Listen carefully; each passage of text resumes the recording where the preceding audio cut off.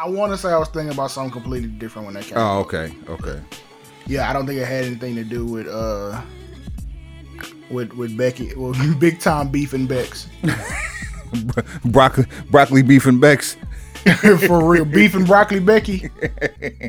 I'm bruh. How? Oh, but you didn't see WWE Instagram. Shout out to our friends in the social media department over there.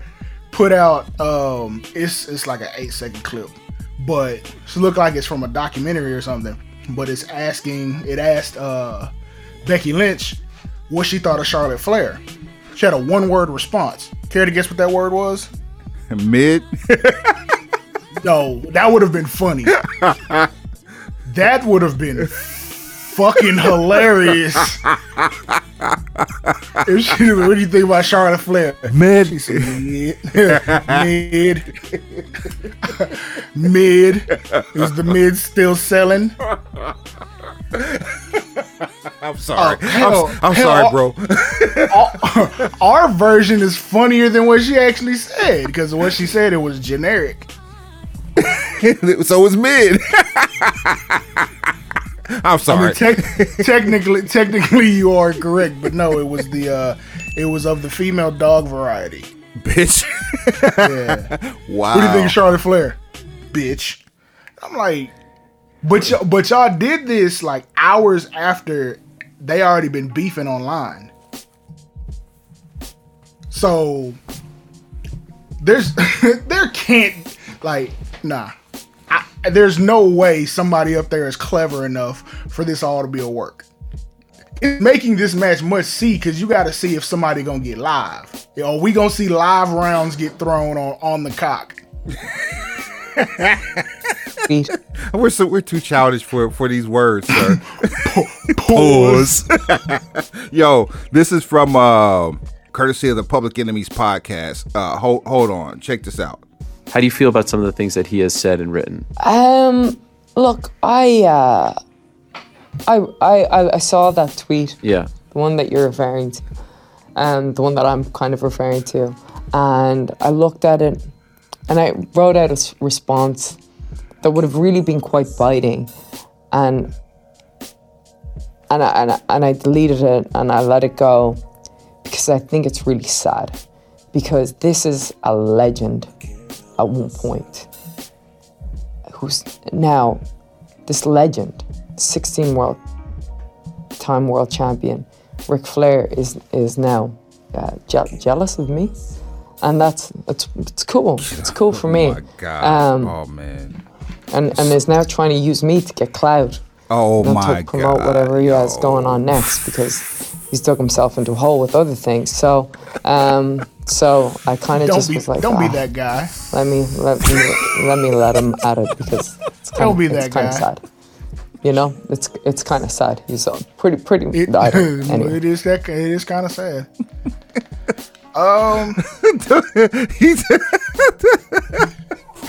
Don't be that guy. I'm sorry. Don't be a man.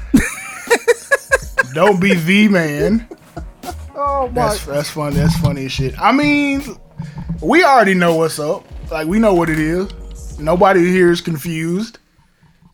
Okay, shit. If it's the Hatfields and McCoys, let's get active then. That's just it. If we hadn't already had an all cap recap, this episode would be that, because the cap is so ignorant, right, on this, right? Like, that conversation from Becky was from the recent things, and like, for whatever reason, and this leads me to believe that a lot more of this with Charlotte has some truth to it. Is like, you know, Flair, when Richard Flair, because that's how we refer to him on the show now. When Richard Flair got out of his Legends deal and got out of his active talent contract with, like, what is he at? Did he have a no compete? Which I'm sure he did. But. So that begs the question, because less than 30 days after the release from WWE, he ended up at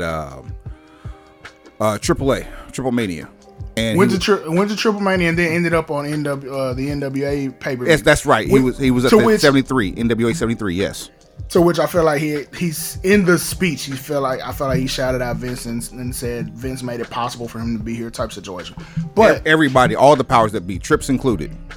But you done got cut loose like this, and you belong. You got belonged to the streets. Yeah, which I mean, you wanted out because obviously you had another play. And then Dark Side of the Ring happens. And now, Charlotte reportedly is at odds with a lot of shit that's going on. And Stanford, like they tend to do, if your transgressions get too far out of pocket, they'll wipe the slate clean on your ass until you get it fixed. Which apparently has happened. Like, Good Try Terry, it happened with Good Try Terry. They removed him from the Hall of Fame. Get him out the paint. And correct me if I'm wrong. Didn't CM Punk's 434 happen during the removal? Nah, he hit 434 before he got pulled from anything. That was an active thing. Because 2015, or was it 2014? 2014 was when Punk left. February 2014 was when Punk left. And yeah, he left after the Royal Rumble. Like he wasn't champ at that point. No, not okay. Now hold on. So let's see here. Let me do my Googles on Good Try Terry. But go ahead. While you doing the Googles, it's a normal practice for them to wipe the hard drive on your ass. Yeah, but apparently press delete. He feels some type of way about it. Yeah, it was 2015. So Punk leaves in 14. So you're right. The 434 happens under before all of this nonsense comes out with Good Try Terry. So I mean, right. But regardless, when because I thought the 434 happened in spite of, not in lieu of. You see what I'm saying? Nah, he had already got the 434. Yeah, he already had the 434. So that's. I don't even remember who was in mid reign. It had to be like Lesnar. Well, hold on. Heavyweight champion was. That's a great question. What, during Punk's 434? No. Immediately after. If we're talking 2015, that's probably Seth Rollins. Seth didn't beat Punk for the title. I'm talking about who took it off him, and then who he get it from subsequently after that. The Rock beat him. Wow. Oh, that's right. To set up the Rock versus Cena 2 for the title. Jesus, though, that should tell you how much we care about some of those hot shot at WrestleMania angles. Fucking lost consciousness, like that never happened. We went to sleep. I'm a stat machine, ho. Like if I would have asked you, run down the main event for WrestleMania 2014. No, remember I've done that. Right, so that's what I'm saying. If I would have told you that, we would have had our answer. Yeah, you're absolutely correct. So we should have used new math. It's not Steiner math. Yeah, I had a 33 and 1/3 chance of getting that question right. Definitely not Ciampa math or Breaker math. Bruh. Oh man, sleep behind the wheel like ye motherfucker. Either way, math models is real. Yeah. But yeah, Richard Flair out here trapping like real heavy because he's still doing his autograph party pre WrestleMania party thing like right across the street from the stadium, like they did the last time WrestleMania was here. At Fishbones. It might be. That was the spot. It was Fishbones. That's the spot they got the tent that doubles the seating space on the outside. Where they normally do the game passes or whatever. Like they'll bring people in on the tour bus, feed them, have them watch the game literally as close to the stadium as you can get without being on the property. Mm-hmm. Yeah. So probably so. But did they change it? Hold on. Did they change it? It was called it is Fishbone, but I see something that says Boiling Tail. Is that something new over there? I haven't been over that area in a long time. Even when I go over there, I don't pay attention to shit. Like I don't. You know how you pass through certain places and you notice when something new's popped up, right? Like right.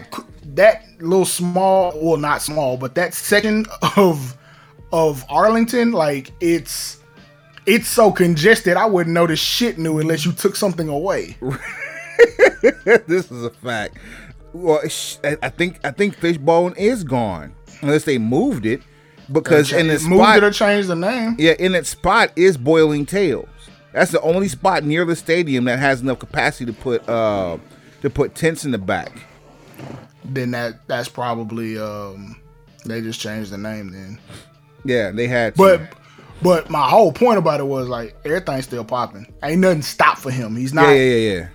Now, and this is where on the cool I can kind of fuck with Richard Fliehr about this. What is the first thing they always say when an athlete gets in trouble about how they conduct themselves?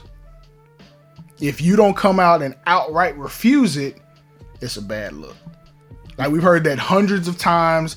It's your boy SAS. He kind of swears by that. Like, and then even in our own conversation, it's like, what's the difference between a lie and a truth? A lawsuit.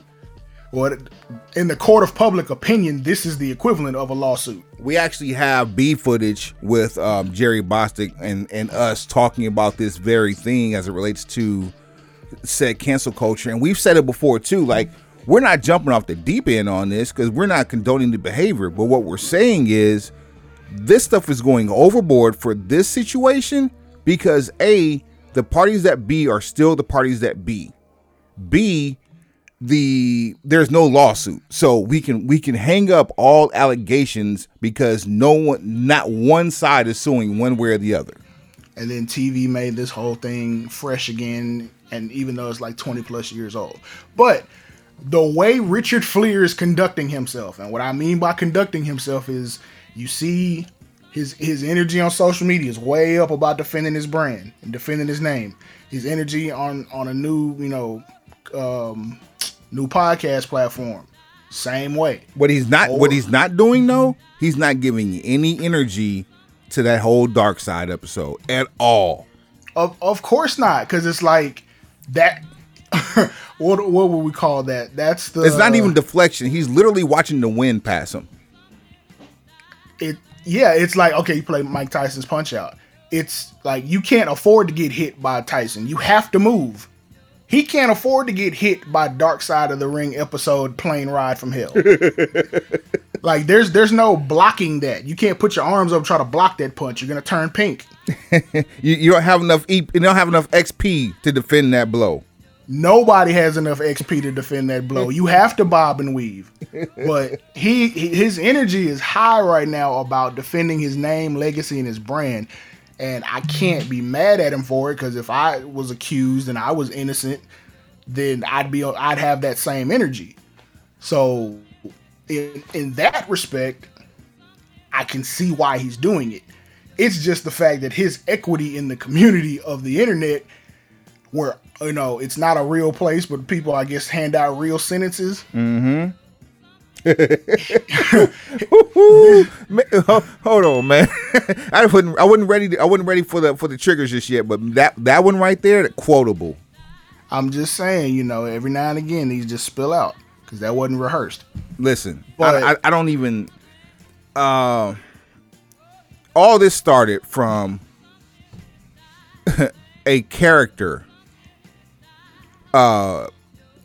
playing down another character. Let me even go further than that. A female character using to her advantage millennial influence and gender fluidity to categorize herself as a character while spiting another character whose daughter she's real life beefing with, and the aforementioned character bringing this character to life. Allegedly real life beefing. Allegedly, yes. But again, this a character is capping on a character for a character making himself a character. You got out of the rain by standing on my porch. So, from what I have been seeing, there's teases of litigation from the original character. But the original character has threatened this once before. Like, this isn't the first time that there's been interaction about the name The Man. No. I'm certain. No. This, but to go out and actually verbalize some thoughts, and while we're talking about the character assassination in kayfabe and in real life simultaneously, that's different energy. It is. Go ahead. But there was some tongue in cheek shit said even the first time. Like if we do our Googles and pull up the first time Flair was kind of outside himself about the man being used as a moniker and him not being compensated, like, didn't that lead to him getting a bag? Like, okay, well, we'll just bring you back in on this type of deal, and we're basically paying you for it's basically a rental. Like, we'll keep you on payroll to rent this name so we don't have to go through any litigation. This the energy that Richard Fliehr is bringing right now. Beanie Siegel came out recently and said that Kanye West, now known as Ye, owes him $50 million. No. Beans didn't say that. Okay. Ye, Beans did say that Ye owes him for coming up with his nickname. Not even that. So Kanye said Beans is who gave me the name. I'm still trying to give him some money. Beans won't take it. And then Ye put a number on it and said, "I'll give you $50 million." And percentage in Yeezy basically in the shoes. So that's generational wealth he gave. Yes, and that's that's on the cool. He gave the gift of generational wealth. However, Beans made the announcement like on stage at some club. I think he was with like A$AP Rocky or something. Then a couple of days later, a story comes out where saying Beans is like, "You don't owe me nothing." Which I'll be like, okay, cool, but you don't owe me nothing, but give it here. Yeah, run it.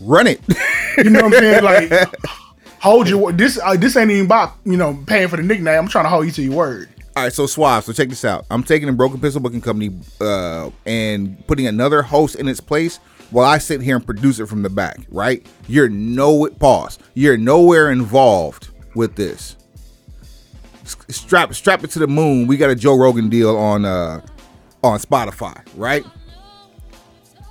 Now, you be like, that's a good look for you. That's a good look for you, Wood. And I'm like, you know what? This is nothing without Suave. I'm gonna give Suave $50 million and 5% of the brand.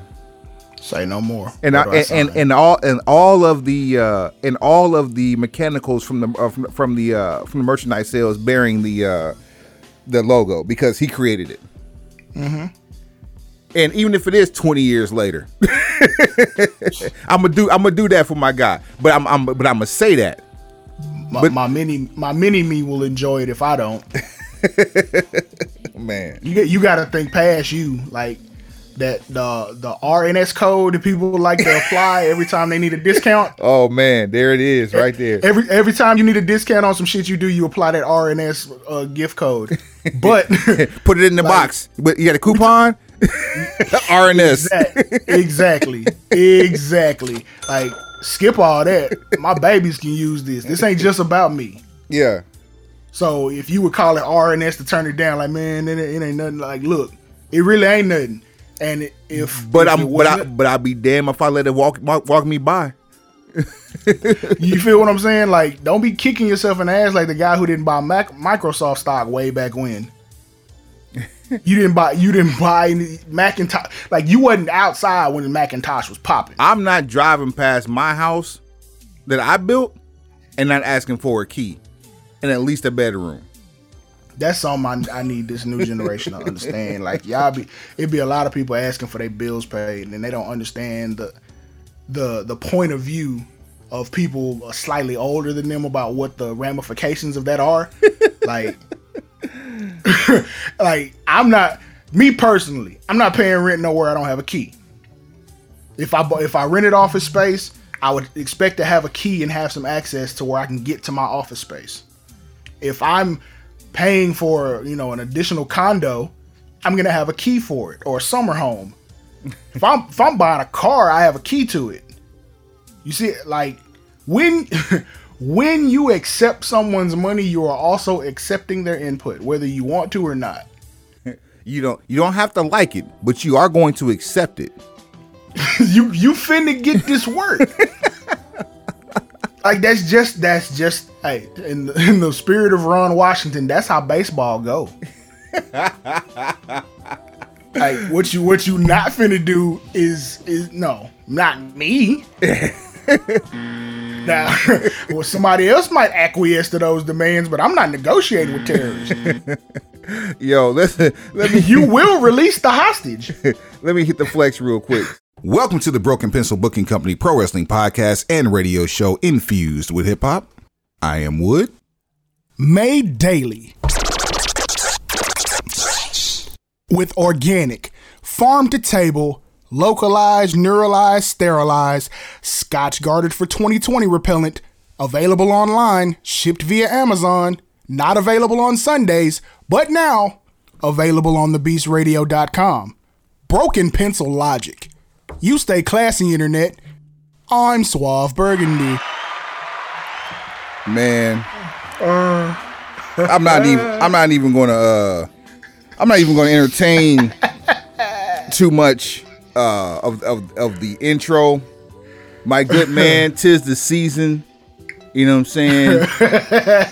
Gang banging, smoking that smoke, rolling that dope. Gang banging. If you ain't on the good one, shame on you. You're on vacation listening to us, and we appreciate you. We about to give you some laughs. We about to give you some wrestling news. We got a RIP for you, Bruh. You know what I'm saying? Like, all bullshit aside, I'm not turning down the music in the background for this one. It didn't need to happen, but it did, and we're dedicating this show to the memory of the great one, Young Dolph. You know what I'm saying? Yeah, it's Dolph. And that's really some crazy shit because over the last couple episodes, I have said that kind of frequently. Yeah. It's Dolph. Yeah, man. It's not too much really needs to be said about that, man. He was there's an interview that he's got with Chuck Creekmur that if it's not on social media and in the internet world yet, it will be soon. So you'll learn a lot about that young man and what his visions were, regardless of his alleged involvements and whatnot. He was actually this new generation of Memphis. One thing Memphis always had was the ability to want to give back to his community, and very few actually gave back in a public setting. But you always had the one thing Suave and I've always preached to younger aspiring people in the rap industry is go the fuck away from where you're from, because you will never make it in your city before you make it somewhere else. Mantra. There are 2 exceptions to this rule that we have seen. 3 if you really want to keep it a buck. Detroit, LA, and Oakland. Those 3 places are anomalies when it comes to music. Actually, I can add a 4th, Houston. Yeah, I was gonna say and it's all about being a self-sustaining entertainment community. Yeah. And not a lot of places have that. But there are places that, will support their own once they get to a certain level. The ecosystem in those markets, like we can credit in Houston anyone from Screw to Rap-A-Lot. I mean, you can, like, we'd spend the whole show making that mixtape. Yeah. Like, for real. Detroit, Esham was the godfather for all that. And if you want to go back, along with Esham, Rock Bottom. We want to go to Oakland. There's only one name, Too Short. If you want to go Bay Area, there's only one name, E40. St. Charles ran Northern California. And in LA, it's a catch as catch can. There are people in LA that we'll never hear who are doing that self-sustainable stuff. Problem got out of LA from being up and down the state of California, because I mean Richmond is self-sustaining in its support of that's its where artists. Master P launched No Limit was in Richmond, California. Same with Sacramento. That's Sacramento. Who we have my man Fab, Mr. Fabby Davis. You see what I'm saying? What's the boy Brother Lynch Hung? Which on the 20th of November, him and Saya Collective had a pop up. Who, Mr. Fab? Yeah. Oh, he man. dropped a shoe. I'll send you the visuals. I need to get. I haven't talked to Fabby in years. I mean, that was one of the guys that I got super cool with on Twitter, and we actually ended up having like a really cool kinship, if you will, through social media. Yeah, Fabby's a dope dude. And shout out to Legend Gary too. But yeah, anyway, self-sustained ecosystems. Memphis was a tape city back in the 90s.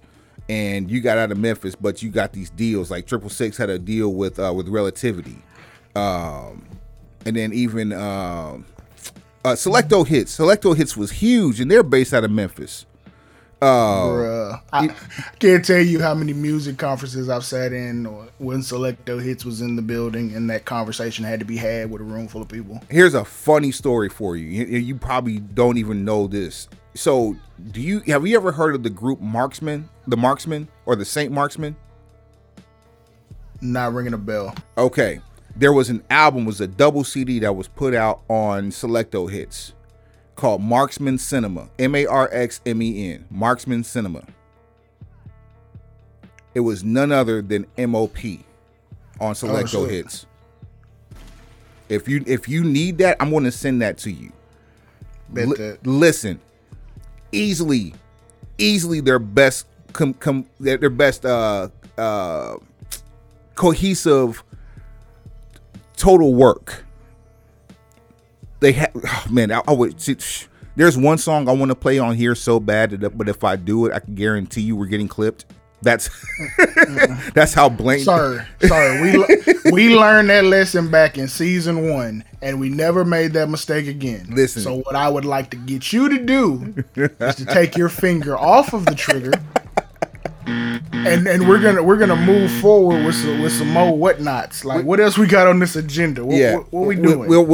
We could talk ecosystems and how people are built all day long and things that people do to get back to their cities. But once again, and the whole reason why we brought that up was because we lost another rap soldier in Young Dolph. So this show is dedicated to the memory of Young Dolph. Like him or not, please seek out as much Young Dolph material and content as you can, so you can get better acquainted with his mindset, as well as stream a lot of the music, because apparently he has a better situation than most. Bro, let's just put it that way. Empire has put on, and friend of the show, friend of the family, Aguilar the Don. Aguilar has a situation with Empire where he's been putting out tons of music over the last 10 years, and he's setting himself up to live nicely. He actually, story about him, he was so tired once when he went to, I want to say he was in LA. He goes back and forth between LA and Miami, but he's originally from Brownsville. And he ended up in LA checking into a hotel and went to sleep and had his backpack on one of those trolleys, one of those the carts, the bag carts at the hotel. And somebody stole his backpack with his hard drive, laptop, all that stuff in it. Within weeks, he was able to recover from a royalty check. You may not respect who that man is, but you gonna respect that right there, because he ain't stopped making music.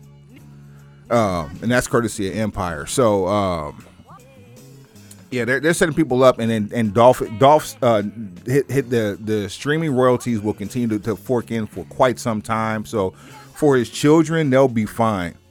Not without their father, but monetarily, I think they'll be just fine.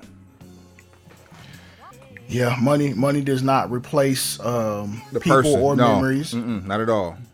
But I mean, it's better to have those memories and have some monetary gain than to have those memories and be flat broke. Boys, spitting gems right there. So yeah, born in the 80s, crack baby.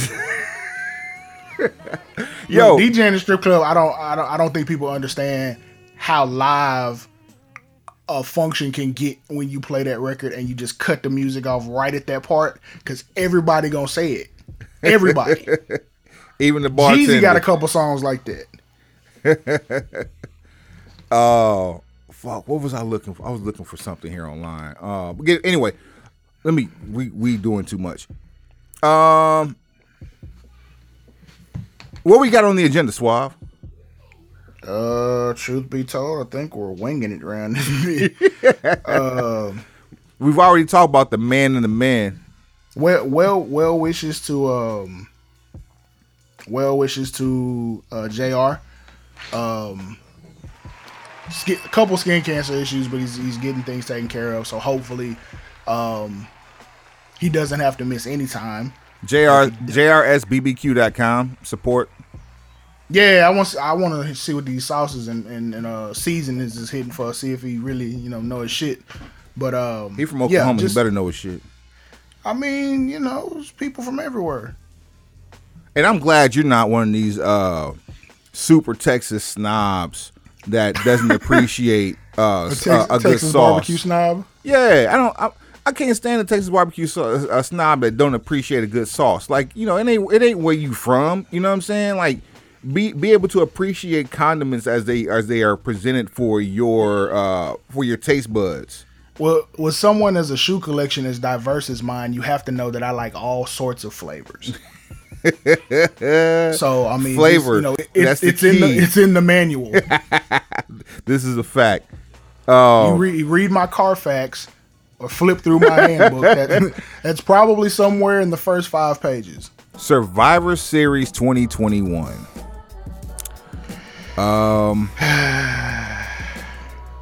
Yeah. About that. let's just get into it. On the pre-show we had Shinsuke Nakamura, your Intercontinental Champion, versus the U.S. Champion Damian Priest. Why is this on the pre-show? Especially, we called it too. We said you're gonna see Punishment Martinez. That's exactly who showed up. We knew what was gonna happen. Why is it on the pre-show? And why was it not a 5-star? Like, man, I don't even want to do that. Why was it not a better match? Oh, I know why. Because you had the Rockstar and spandex version of a non-speaking Leo Rush on the outside playing guitar, strumming Shinsuke. Don't put that on Leo like that. Don't do that. Don't do that. No. You remember Van Hammer? That's who that is. Well, why they playing Bill and Ted Wayne's World guitar licks on the outside getting Shinsuke back to health? It was like Mario eating a mushroom. I want that bullshit to stop immediately. Let that be the first and only time you play guitar at ringside during a match period, or to fire up Shinsuke Nakamura. Stop that shit right now. The end result was exactly what it needed to be, which is Damian Priest snapping the damn guitar over his knee and hitting Rick Boogs with the blunt end of a splinter in the throat. Why couldn't we just get a strong style match with a real winner? Because there are sections of that match where you get strong style and you just have two people fighting. I like when wrestlers fight. We should put that on a shirt. That's merch. Hey, we gonna open this store the top of the year. We need to have this store ready. Coming soon to a net near you. Kicking off the pay-per-view, which shout out to Culture Ace. Yeah, yes sir. Yo, fam. Yeah. So the funny thing is, I'm about to tell you what the first match of the actual pay-per-view was. What the deal? But it's fun. Before I get into that though, how funny is it that The Rock didn't show up? That's part of it. But how funny is it that what was reported to be the main event is the curtain jerker? Who reported it? The same jerk ass that be reporting all the false shit that people pay attention to and then wonder why it ain't come to fruition. Oh, that's Cap. That's Cap. Like, you know better. You know better. Those type of people that's all they do is they bring Cap, lids, new era. Like, I don't understand. Motherfucker need a Major League Baseball sponsorship. I don't understand how people like this end up famous. I do, but I Non-Boss Cap. That's the name. Non-Boss Cap. Oh, bruh. Like, how many times do you have to get it wrong before they let you stop answering the question? Like, remember being in school and the teacher would ask a question and one person raises their hand, gives the wrong answer. Raise their hand again, gives another wrong answer. Again. And then someone else answers it correctly. Then there's another question, and the same routine starts over again. To the point where the teacher will stop looking in your direction. Every time. We're not calling on you. Every time we see the name, the only thing we can think of is, how wrong is this? Cap. I don't think how wrong is this. I don't think who the source is. I think this is Cap. This is motherfucking Cap. Whatever it is wrong, or it's out of order, or the shit's gonna get changed an hour later. I'm good. Women's titles not up for grabs, but the women's champions are going head up. Becky Lynch, the man versus Chick Flair.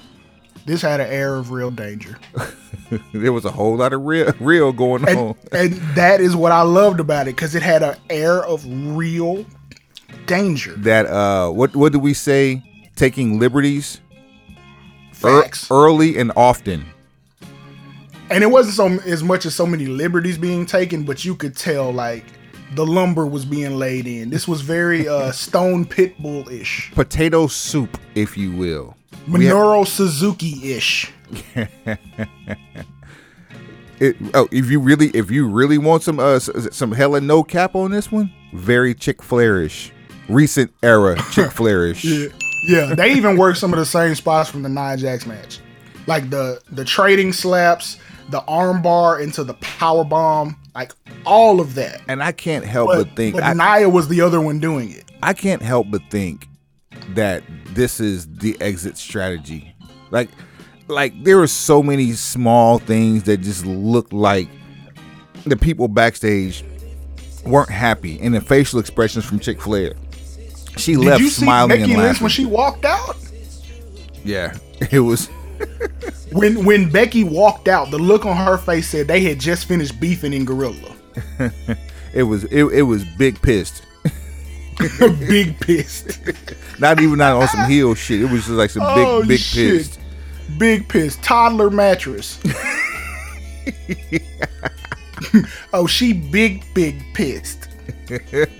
Oh my god. Like no, all cap aside, I could absolutely see why this could have been the main event, because this had more buzz around it than any other match, because you didn't know how it was gonna go.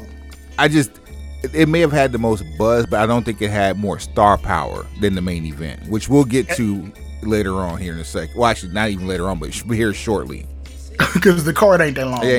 Right. So I'll save my thought for the rest of that till we get there. All right. So we had on the men's side, Team Raw versus Team SmackDown. For Raw, Seth Rollins, Finn Balor, Kevin Owens, Austin Theory, Bobby Lashley versus SmackDown, Drew McIntyre, Xavier Woods, Jeff Hardy, Happy Corbin, and Sheamus. This had glimpses of greatness, but at the same time, it meant nothing. On to the next.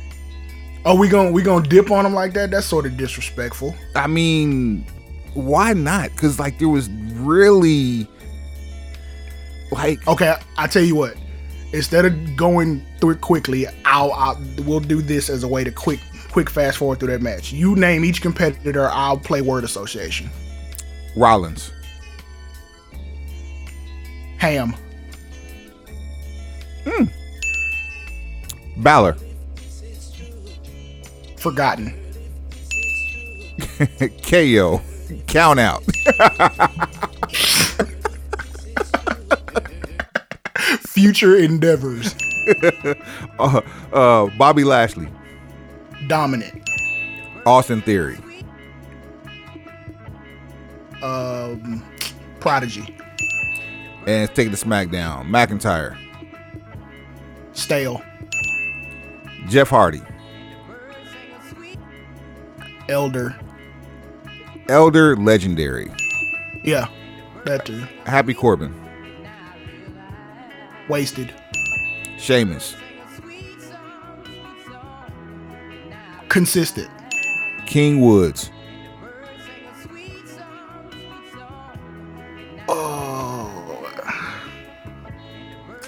No disrespect. Railroaded. And no disrespect to King Woods. The only thing I can say for him right now is, and it's not even his fault, I mean, he's railroaded, and I feel like they hot-shotted the payoff for him and Reigns to feed Reigns versus Big E. Now, you can right this wrong if you just double back and Woods is in the main event against Reigns for day one. I'll be okay with that, but Woods needs some retaliation, which he's got none. Where is he from? Atlanta, from GA. Atlanta, GA. Is he from? He's from Atlanta for real. He's from ATLA and TAGA is where he stayed. Man, just send me a fucking direct deposit already. cut this bullshit out. Like we at the Broken Pencil Foundation, because we out here is supporting you motherfuckers through these tough times. Hold on. For a nominal fee. Soon to be a phenomenal fee. I will take some of this broken pencil knowledge, slice it off, and put it on your plate. Too easy, bro. I'm just saying, like, come on, like, this stuff is just too easy, and I'm sure that somebody there is not thinking about it. Woods is from Atlanta. The next pay-per-view is in Atlanta because we're not doing TLC this year. It's just day one. Everything from here on out is pushing towards day one. All right. Then we got so your winner in Soul Survivor is going to be Seth Rollins from Team Raw. He really be trying to make that gimmick work, but I think he doesn't even know what this shit's supposed to be anymore. We're a long way from Monday Night Messiah, and we're off into like Joker territory. I don't know what the fuck we're doing right now. I got a phone call earlier in the week from one Petty Messiah. When I saw his number come across my phone, the first thing I did was ask him, "Are you calling for your apology? Because I'm about to give it to you." And I wouldn't be a man if I didn't apologize for things that I have done wrong. Thing is, I don't think you can tell the people why you're apologizing. Oh, I cannot. But just know that Petty Messiah has said some very choice words about the Street Profits, who I up until this point affectionately have called the State Property Chain Gang. Mm-hmm. That now takes on an entirely new meaning. So much so I could never call them that again. Look, they still want hundo with me just because of our social media interaction, but they have really put my guys in some super questionable woke scenario. Woke wrestling fans are not happy with you right now. Just know that. With me? No, with the Street Profits. Man, look, everybody got a job. Everybody, especially with motherfuckers losing their jobs. Oh, is that right? Everybody got a job that they got to do when they get to work. Now, if you just get called off work, that's something different. But when you go to work, you got a job to do. What are we talking about? WWE got the Street Profits out here slanging pizzas like a Ninja Turtle. As the intro for a 25-man battle royal, which became nothing more than an overly elaborate Pizza Hut commercial. So much so that in the middle of the match, you had R-Truth roll out the ring and try to he got some pizza. You know who he reminded me of when he rolled out the ring and got that pizza? Who that? Remember the movie Crush Groove? Not well enough for this conversation, but yes. Oh, you'll remember this because a whole video came from this one scene when the Fat Boys went to Sbarro and Buff Love got that pizza. He was licking his lips and about to dig in. It was like he's about to have the time of his life with this pizza. Wait! Is that Crush Groove or is that Disorderly? That is Crush Groove. All you can eat came from Crush Groove. Because he does the same thing in Disorderly. The same thing. The exact same thing in Disorderly. Yes, but it came from Crush Groove, and it was just because he was the big, huggable, lovable character that he was. And gotcha. I just happen to remember Disorderly's a little vividly than Crush Groove. Yeah. Don't ask me why. just part of my childhood. Yeah, and it was a great movie. To this day, it still holds up. But yes, the exact same move. I digress. That's hilarious. But yeah, like, okay, so tell me about these gratuitous ad placements. Like, we couldn't just shoot a commercial for Pizza Hut like we've been doing with Snickers and Sonic. Have a live. Yeah, like they did Snickers. I believe they did Sonic. They did Sonic. Yep. Cricket Wireless. Cricket. Yep. What else were they doing commercials for? Speed Stick, Mattel, or Old Spice. Mattel for the wrestling for the action figures, but they do live commercials backstage for that too, or did. Old Spice. Yep. And I'm like, you couldn't just do a pre-tape like that. You had to do a live to tape. Well, not even live to tape. A live streaming commercial with these people carrying pizza. Like, oh, bro, your winner is Omos for the Battle Royal.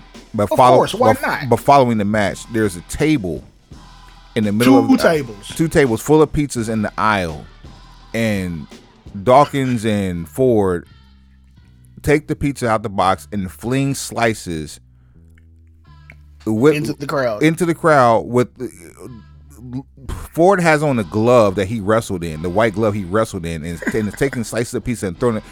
A couple things here. The Michael Jackson glove. Couple things here. COVID rules be damned. Yeah, let's start with that. Fuck a pandemic. What's a pandemic? 2. What's a king to a god? Boom, boom, boom, boom, boom, boom. The other thing is, if I got on my fresh and a non-premium seat and a random slice of pizza gets flown all over my fly shit, I'm gonna have a real life problem with that. I mean, that's an L you're gonna have to take. You're right. You're not gonna be able to speak to nobody about dry cleaning. Ain't nobody gonna entertain you at all. You just either gonna have to have your head on a swivel, your hands up, ready for combat, or Cap would be me saying I'm gonna do something about it. But the bottom line is, like I told you about the way the boost Roman Reigns to the next stratosphere. I ain't gonna do shit. and I meant to message you back about that. You gotta say you ain't gonna do shit. Why you ain't gonna do shit? Yeah, that's fire shit right there. Fire. Fire. Let's get through this. Your Raw Tag Team Champions RK Bro versus the SmackDown Tag Team Champions, the Usos. Once again, Usos taking an L when it doesn't matter, when it doesn't hurt them. They have got to be the most bulletproof tag team in the world. I'm gonna start calling the Usos marital sex because they are unprotected. And they don't even need it, because they got to do is stand next. I know, I agree. I think I feel wins and losses matter, but all they have to do is stand in the ring with their belts up, put the ones up in the air, let the chief speak. And have you acknowledged your tribal chief today? I have. Okay, do it again. Acknowledged. And just good match. Again, not the best match that we could see out of these two teams, but they put on a nice showcase. And sidebar here, is it me or is Randy working hard to not break a sweat? He's earned it. I totally agree. I couldn't agree more. I tell you another thing too. The cameraman telegraphed that RKO worse than we telegraphed the outcome of this pay-per-view. I mean, you knew what was coming, but you had to have time to set it up properly, and that's supreme timing. For Randy Orton to be outside the ring and set up for RKO with Jimmy Uso jumping off the top rope, like, that takes otherworld speed and balance. You're gonna have to take time. There was a hell of a visual before Uso climbed up to the top. There was a clip of Randy peeking over the apron from across the ring, Mind you, You knew he's what was up. 20 feet away, but the look, well, you know how he has that viper looking? He had that. It was almost like Where's Waldo? You see Randy's head peeking. That's something you might want to go back and check for, because it was pretty phenomenal how he was able to be outside the ring, position himself there, and then get across the ring as fast as he did. That's why the camera shot stayed up there so long. It stayed tight to the top, yeah. For the Wait, but you do know why the match wasn't like up to what you thought it might be, right? No. Because of Randy's post-match interview. But Randy has a post-match interview where he says he wouldn't mind doing it again, but having the titles on the line, kind of lending itself to thinking that at some point in the near future, possibly day one, you get another match between those two teams to unify the tag titles. I got a question about that. We'll come back to that here for you in a second too, because that's exactly where I'm going. All right. Raw versus SmackDown for the women. For Raw, we have Bianca Belair, Rhea Ripley, Liv Morgan, Carmella, and Zelina Vega, Queen Zelina, versus Team SmackDown, which is Sasha Banks, Shotzi, Shayna Baszler, Natalya, and Toni Storm. All right. You want to actually talk about this? Or you want to do word association again? I like the word association. I'm here for that. All right, run it. For Raw, Queen Zelina. Placated. Unappreciated was the word I was thinking. We're right on the same page. Carmella. Yeah. Floating. I'll take it. I can't think of anything better. I'm just like there. But yeah, that's Yeah, like they have nothing for her, but she looks a certain way, so she gonna make TV. And she's not. There's nothing wrong with Carmella. I don't want anybody thinking that we don't like her or any of that type of stuff. It doesn't help her. I mean, it doesn't hurt her that her significant other is calling her matches. Let's just the say other that. word is directionless. That would be a better word. Directionless. Okay, Liv Morgan.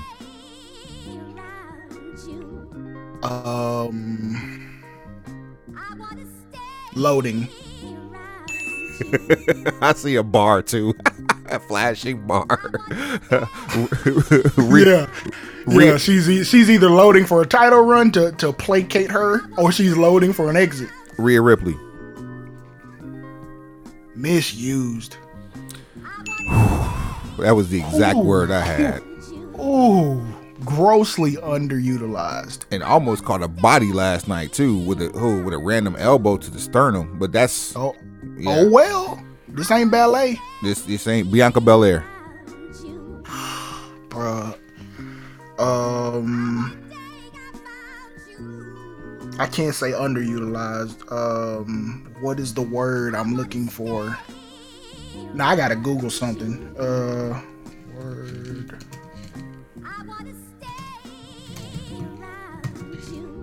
Google. Exploited. That's what I was looking for. Oof. Good one. Yeah, that Squandered would have also worked. Well, there you go. Toni Storm.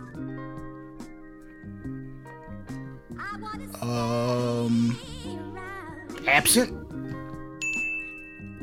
I was on. She ain't seen Toni Storm in a month of Sundays, and all of a sudden she's back for pay-per-view. Not even a knock on her talent, more so a knock on her visibility. I was just going to say irrelevant, which is not her fault. Exactly. Natalya.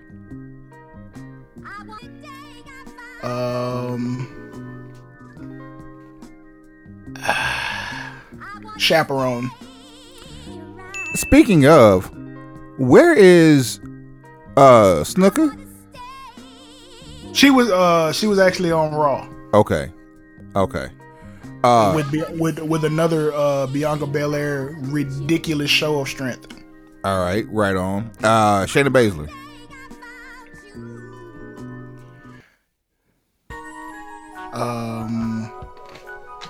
Let's see. Let's hit Google again to jog my memory. I'm gonna say right now, incomparable. She seems like she's having to take herself down so others can keep up with her, because she's still relatively ambiguous. I was gonna say she's relatively fresh to the wrestling business, as are some of these. But like you got I think Belair is a little bit newer. Rhea's got some years. Liv was relatively new. Carmella is relatively new. She's got some experience from NXT. Zelina's been around the world. I'm really wondering where Stephanie McMahon is in all this, because you have all the pieces for a continued women's revolution. Like, you have what you're looking for from the men's roster, you actually kind of have with the women's roster. You have, former MMA fighters. You have brand new people who've never wrestled anywhere else in the world other than WWE. You have homegrown stars. You have a couple of veterans to guide everything along, keep things clean. You have two mega stars as champions. Imagine if you consolidated those belts. You got a couple of superstars on the shelf. Hold that consolidation thought. We still got one more match, and I still gotta ask you this question. I just figured out what you're talking about, and I love it. Shotzi. Energetic. She's definitely giving her all to this new direction. I would definitely say charismatic for sure. Yeah, if it don't work, it ain't because she didn't show up to work. And then the fact that she's working heel with a face persona is incredible. That speaks to her charisma. And she done turned full all the way, so we with the shit now. Sasha Banks. Goated. And I would dare give her that right there, because she stunned it last night. Like Mercedes knows what the fuck is going on. she channeled her outer Mandalorian for damn sure. You feel me? Mercedes gonna get that entire bag whether you like it or not. And this match was actually, with the exception of them putting a rush on the end of the match, because this match could have went an hour if they wanted it to. But the main event, WWE Champion Big E versus Universal Champion, Tribal Chief, and head of the table Roman Reigns. This match was just good storytelling. You didn't want to give it too much, because giving it too much would have taken away what could be or what we think might be. The story was Big E's more so his knee and his midsection, because he was doing a bunch of power moves, and early in the match he gave himself a missed splash on the apron to Roman Reigns, and just one of his signature moves. I can't believe DraftKings had a poll, or not even a poll, but a betting line up for how many big endings and how many spears we would see during the match, and the answer was 2 spears, and that's if you're counting only Romans, to 0 big endings. Yeah, I went 50-50. Because, the actual poll, it asked, matter of fact, why are we speculating? I say you participated. Yeah, I did, because, I was bored. I mean, what else are you going to do? Well, you're a member of DraftKings. I, sir, am not, sir. I've won a few dollars. That's all I'm going to say. Shouts out to Trav the 7th. You know what I'm saying? Bodega Brothers forever. I ain't taxed him yet, but but when I do. You gonna cash that one up, huh? Yeah, run it up. I done gave a little bit. I done donated a little bit to that fund, because a couple of fantasy players just didn't deliver for me. Damn you, Dak Prescott. The time I do start you. Just understand that we're more than halfway through the football season, and by the time you start playing and by the time I actually download the app, just know that price just went up. Price just went up. It's getting to that crucial time of year where you got bye weeks and injuries, and you really gotta know football at this point of the year to be able to put together a roster that's gonna win a week. Indeed. You got a lot of bottom feeders catching wins just because of the luck of the draw. The winner and still head of the table was Roman Reigns, but I will say this: they spent the entire pay-per-view paying tribute and homage to Dwayne "The Rock" Johnson. Before you do that, I'm gonna run down the DraftKings bet, because I'm gonna jump in with you on that conversation. Okay. So first question was, who will win, Roman Reigns or Big E? I got that one right. Okay. Method of victory. You had 3 choices: pinfall, submission, or DQ. I knew they could not go off the air with a DQ. I doubt anybody was gonna tap, so I picked pinfall. I was right. Next question, who will have the first pinfall attempt? I said Big E, and 59% of people who voted said Big E. I was wrong. Wow. Yeah, it was Roman. How many Usos physically interfere in the? Okay, going off normal WWE scripting, I would have said both of them. You're not going to get one without the other, so it's either you have three choices: it's either all or nothing, right? So it's all or nothing. I chose 2, and the answer was 0. Nobody interfered, which was surprising. The only thing stopping this match from being more perfect was the fact that it actually went outside the ring. And then the next question: how many members of the New Day will physically interfere? So I figured it wouldn't be both because Woods, got slept earlier, and Kofi wasn't even on the card. Right. So if you were going to get a surprise, it would have been Kofi without Woods. So I picked 1. Answer was 0. We had no outside interference, which is a really refreshing thing. Especially for a match that, in essence, didn't matter. Continue. Then the DraftKings thing. Will Brock Lesnar physically interfere in the match? Here's where I messed up. Well, I didn't mess up because I got this right. Which the answer was no. But when I saw the Heyman, Kayla Braxton backstage conversation about Brock's... They are golden. Go ahead. Yeah, about Brock's suspension being uplifted. I was like, he might show up. Let me go change this. By that time, it was already locked. But I went with my first mind and said he ain't going to be involved in this. Because of something else I thought. And I figured because of what else I thought, adding Brock to that mix would be overload. Next question. How many spears will be successfully hit by Reigns? And they only give you over 1.5 or under 1.5. I took the over. Definitely take the over on that. It's what with someone like Big Always. E, yes, take the over. And that's exactly why I took the over. Like, one spear was not going to finish this. How many big endings will be successfully hit by Big E? Over or under 1.5? I'm taking under because I think he only needs to hit it once. I if agree. He's going to hit it at all. Totally agree. I wish I would have did this. I probably would have got this right. I probably would have won 100%. And then, will a foreign object be used in this match? I picked yes, just because that's what I'm used to from them. In theory, the answer to that should have been yes, but the stairs don't count because it's technically part of the ring. If that's the case, then they completely fucked us on that. An international object is an international object, you bitch. But, I guess wrong. And then will an announcer's table be broken during the match? Again, something we've become accustomed to from WWE main events. If that's on a betting line, then your logic says, based on the past history, you're going to take yes on that. What we would have done is we would have combined powers on this. I'd have taken this exact same choices I took, and then I had you take everything else I didn't take. And we still would have been wrong. No. We'd have kept the ones that I got right, and I just had you on the ones I'm air quotes unsure on. Right. Take the other one. Got you. Okay. And we'd have got 100%. We'd have probably split 1,000. Hey, well, we know coming up because it's going to be interesting if they do anything for day one, but we'll see. We know for next time. Now, during the entire pay-per-view, which was sponsored by the phenomenal movie Red Notice, starring Dwayne Johnson and Ryan Reynolds. It's on Netflix. I almost reverted to DISD High School when you had that pause after sponsored by.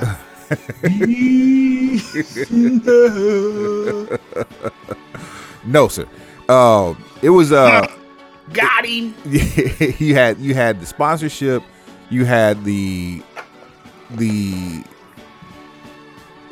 homage and the montage and the clips of Dwayne Johnson over the last 25 years, including the debut at SummerSlam in Madison Square Garden.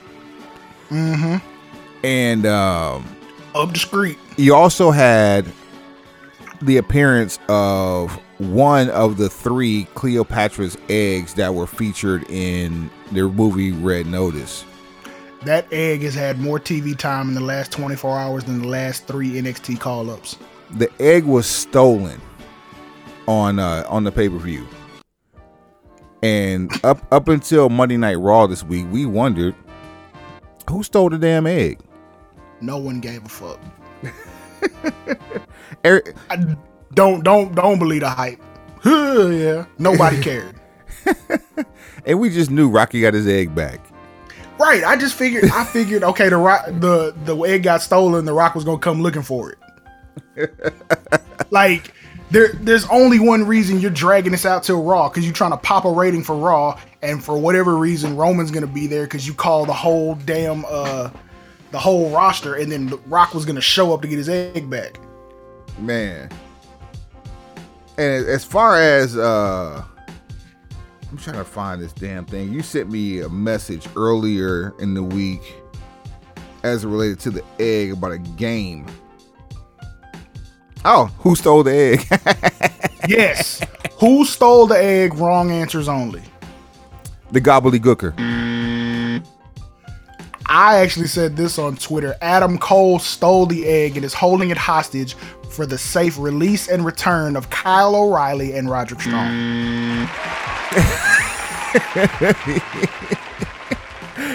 The goal here up until Monday Night Raw was to go as long as we could, but with that one there, that you can't get any better than that. No, you can. Don't let this deter you. Have a good time. But that was my kill shot from Twitter. I was having a good time that day. The last round of releases from WWE contracts.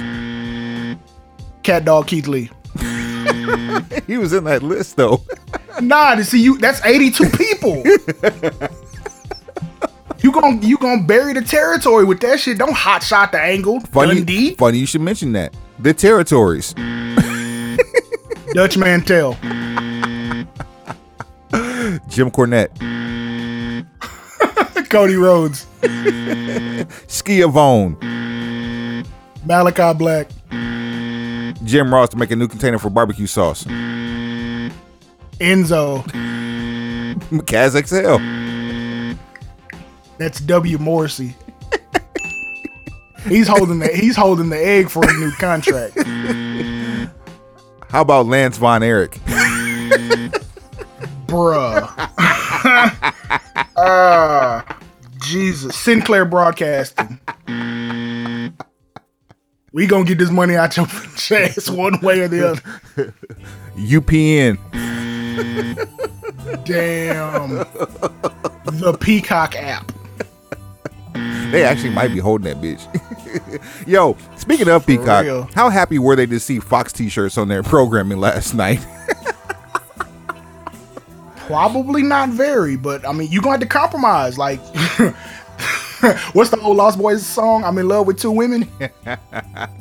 And I don't. I mean, let's say word to my moms. I got two honeys in my arms. And I don't want to let none of them go. Exactly. Shout out to the Lost Boys. Shout out to Mr. Cheeks. Rest in peace, Freaky Ty. Absolutely. Like, that's it. Shout that out is Big it. Nice.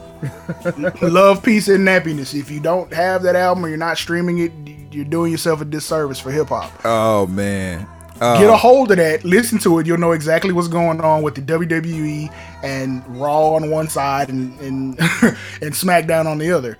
USA and Fox is just gonna have to learn how to co-parent. My last guess for who has the egg, if we gonna keep it in the Oos gang, the Samoan werewolf Jacob Fatu. Here's my final one. And this is literally, I'm making this up as we go right now. Triple H has kidnapped the egg in exchange for his old NXT bag. This has been my TED Talk. Yo, day one. We haven't talked enough about this, and we're going to talk about it more as we get closer to the end of the of this year we call 20 and 22. And there has been speculation and actually probably want for certain titles to be unified. Consolidated. What if day one becomes the day of one, where everything, all the rivalries from Survivor Series culminate in unification of each and every WWE main roster title? I would actually love that. Not gonna cap with you. I would 100% be all in, no pun intended, for that concept. I really think that if you want to have a higher visibility for a pay-per-view that could possibly only be a one-time thing, because next year, obviously, 2023, day one will be on a Sunday, which you could do a pay-per-view on a Sunday, but I mean, why would you do that on New Year's Day on a Sunday, where Saturday? But I mean, we back to doing pay-per-views on Sundays. You see that Saturday shit didn't last too long, did it? Right, but even still, you're not going to do that in 2024, which would now be on a Tuesday. I'm sorry, it'll be on a Monday. 2025 would be on a damn Tuesday. I'm sorry, on a Wednesday rather. Yeah, it'd be on Wednesday. You're thinking way too far in the future. You know they don't keep concepts like this. Like, remember what happened to Taboo Tuesday? What about what was it, Cyber Tuesday? Exactly. They don't. Those type of concepts do not stick around very long. Tuesday in Texas was a one-off. Literally a one-off. Well, that was literally the tester. The tester's out. That was the tester for what became In Your House. Could you throw a pay-per-view on in the middle of the week, charge way less for it, but still get some money? And only do it for 2 hours versus 3 to 4. Ding ding. You basically had a house show and got some bread for it. You had a sold out house show with some hot angles coming off Survivor Series where you just beat Good Try Terry. Yeah, people were gonna buy that and it's cheaper. You ain't doing shit. Man. The Tuesday after Thanksgiving. Most people ain't even went back to work yet, depending on where you work. Proof of concept, with a bit of foreshadowing from the past being in hindsight being 2020 for now, is the fact that you have a internationally broadcast television program that's now going into its third year, with live shows on Wednesdays and sometimes on late Fridays, being highly rated and competitive with other wrestling broadcasting that's been on for over 20 years. And I'm speaking of AEW when I say that. What you can probably get going into the future is you get day one to be like a tribute to the troops type program, where it might be canned and they just have content that plays on whatever the first day of the year is. But you only have one time to get this first one right. I mean, look at the track record. Who are we dealing with? And that was the last episode. I was about to say we can't do 2 in a row. Yeah, we're not gonna reuse it, but I'm just saying, look at who you dealing with. Like, yes, we have a really cool idea of how to make day one actually watchable content. Will they use that? I'm not sure. Chances are, right now, you have a 50-50 shot of it happening. Here we go with the Steiner math. And if you do a triple threat match, you have a 33% chance if you're the champion walking out as the champion.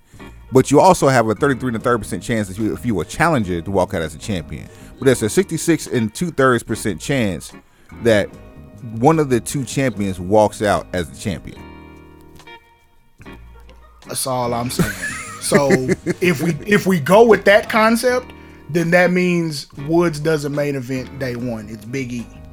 So yeah, let's look at the card. I'm not against it, but let's look at the card as it would be if this were the case. We have Big E versus Roman. We'd have Shinsuke versus Damian Priest. We'd have RK Bro versus the Usos, and we would have Chick Flair versus the Man.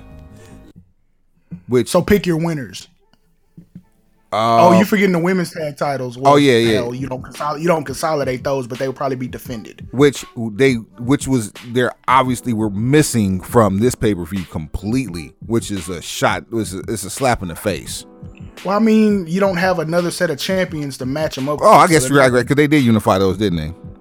There's only one. They don't have them for both brands. Yeah, they're just the women's tag team champions. Yeah, they've always traveled back and forth, which makes no sense if you're gonna do what you're doing. But go ahead. So who are the women's tag team champions right now? Because they're as of Monday night, there are winners, and I'm sorry, there are winners. WWE Queen Vega and the Masked Soldier. The Masked Soldier. Carmella with a mask on. or what was it when Dusty wore a mask? The Midnight Rider? Midnight Rider. Yeah. I feel like that's a little bit too much. Like that. I shouldn't say that. And that's their business when they go off the air. So we had S. Kelly and Armella.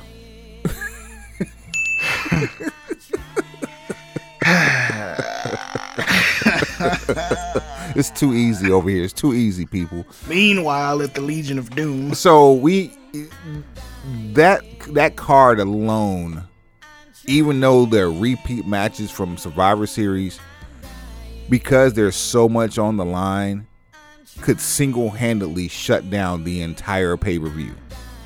No. You know what? You want to do day one and really make it matter? Uh-oh. Bring it on.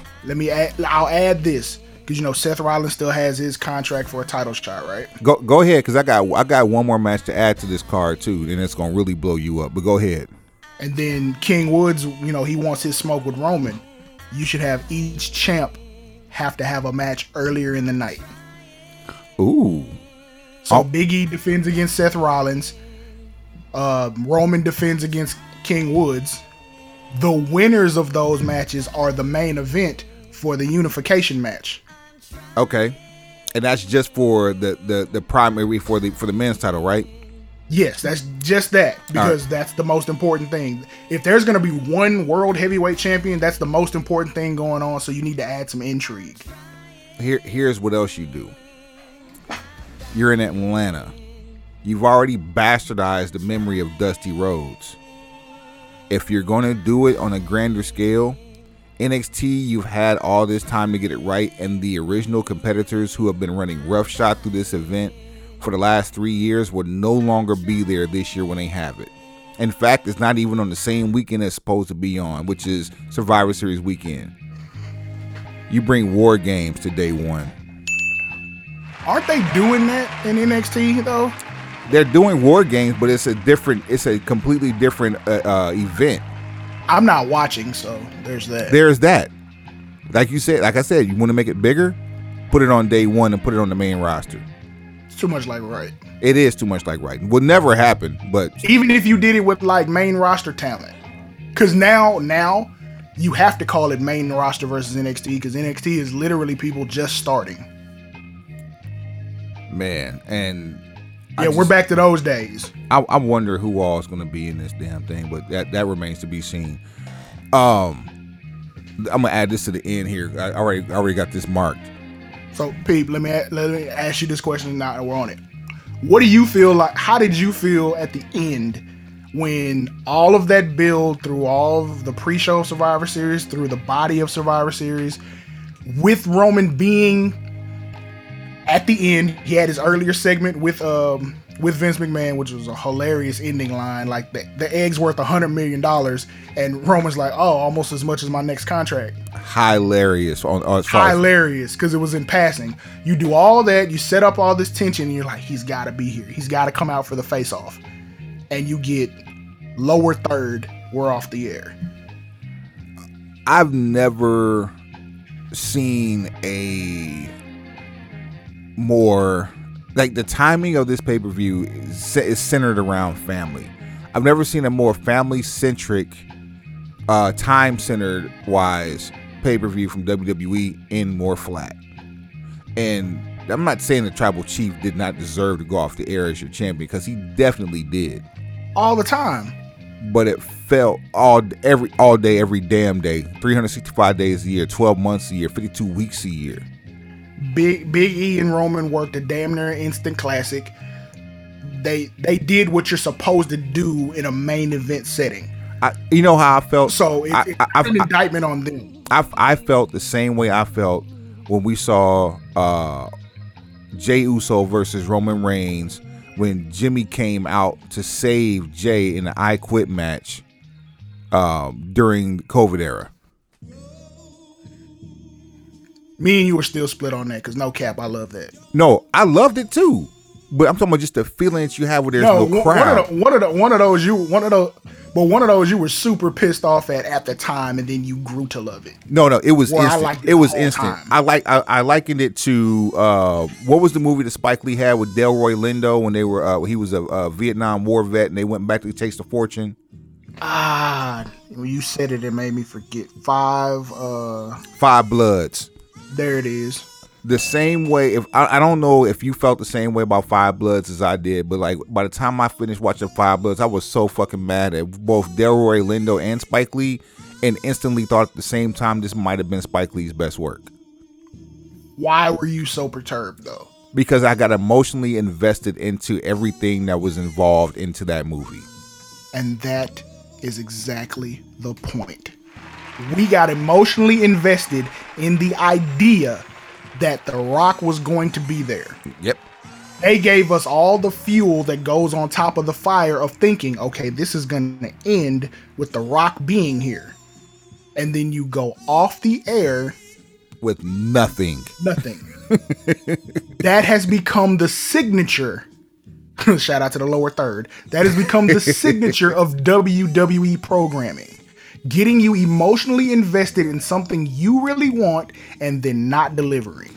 We talked about the message that comes off when you're listening to audio and even when you're watching video.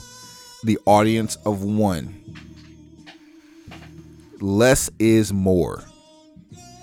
But sometimes more is needed. Less is still more, because once you get that payoff, whenever you get that payoff, because it's coming, we just don't know when, but we know it's going to come. Whenever you get it, it's going to make it so much more worth it. Man, fuck that. Let me put this in perspective for you. And for everybody else listening, the audience of one, you the listener. You're trying to sell tickets to WrestleMania. Oh. And because you're going through a third, which I don't know if we've really fully discussed this, you're selling tickets through a third party or secondary market. SeatGeek is not Ticketmaster. They're a fucking secondary market. The upcharge on these seats is fucking insane. And I don't even know, because they're doing this localized marketing too. I have no idea if the people outside of the Metroplex are actually hearing the same things we're hearing as far as how to get your tickets. If so, woof.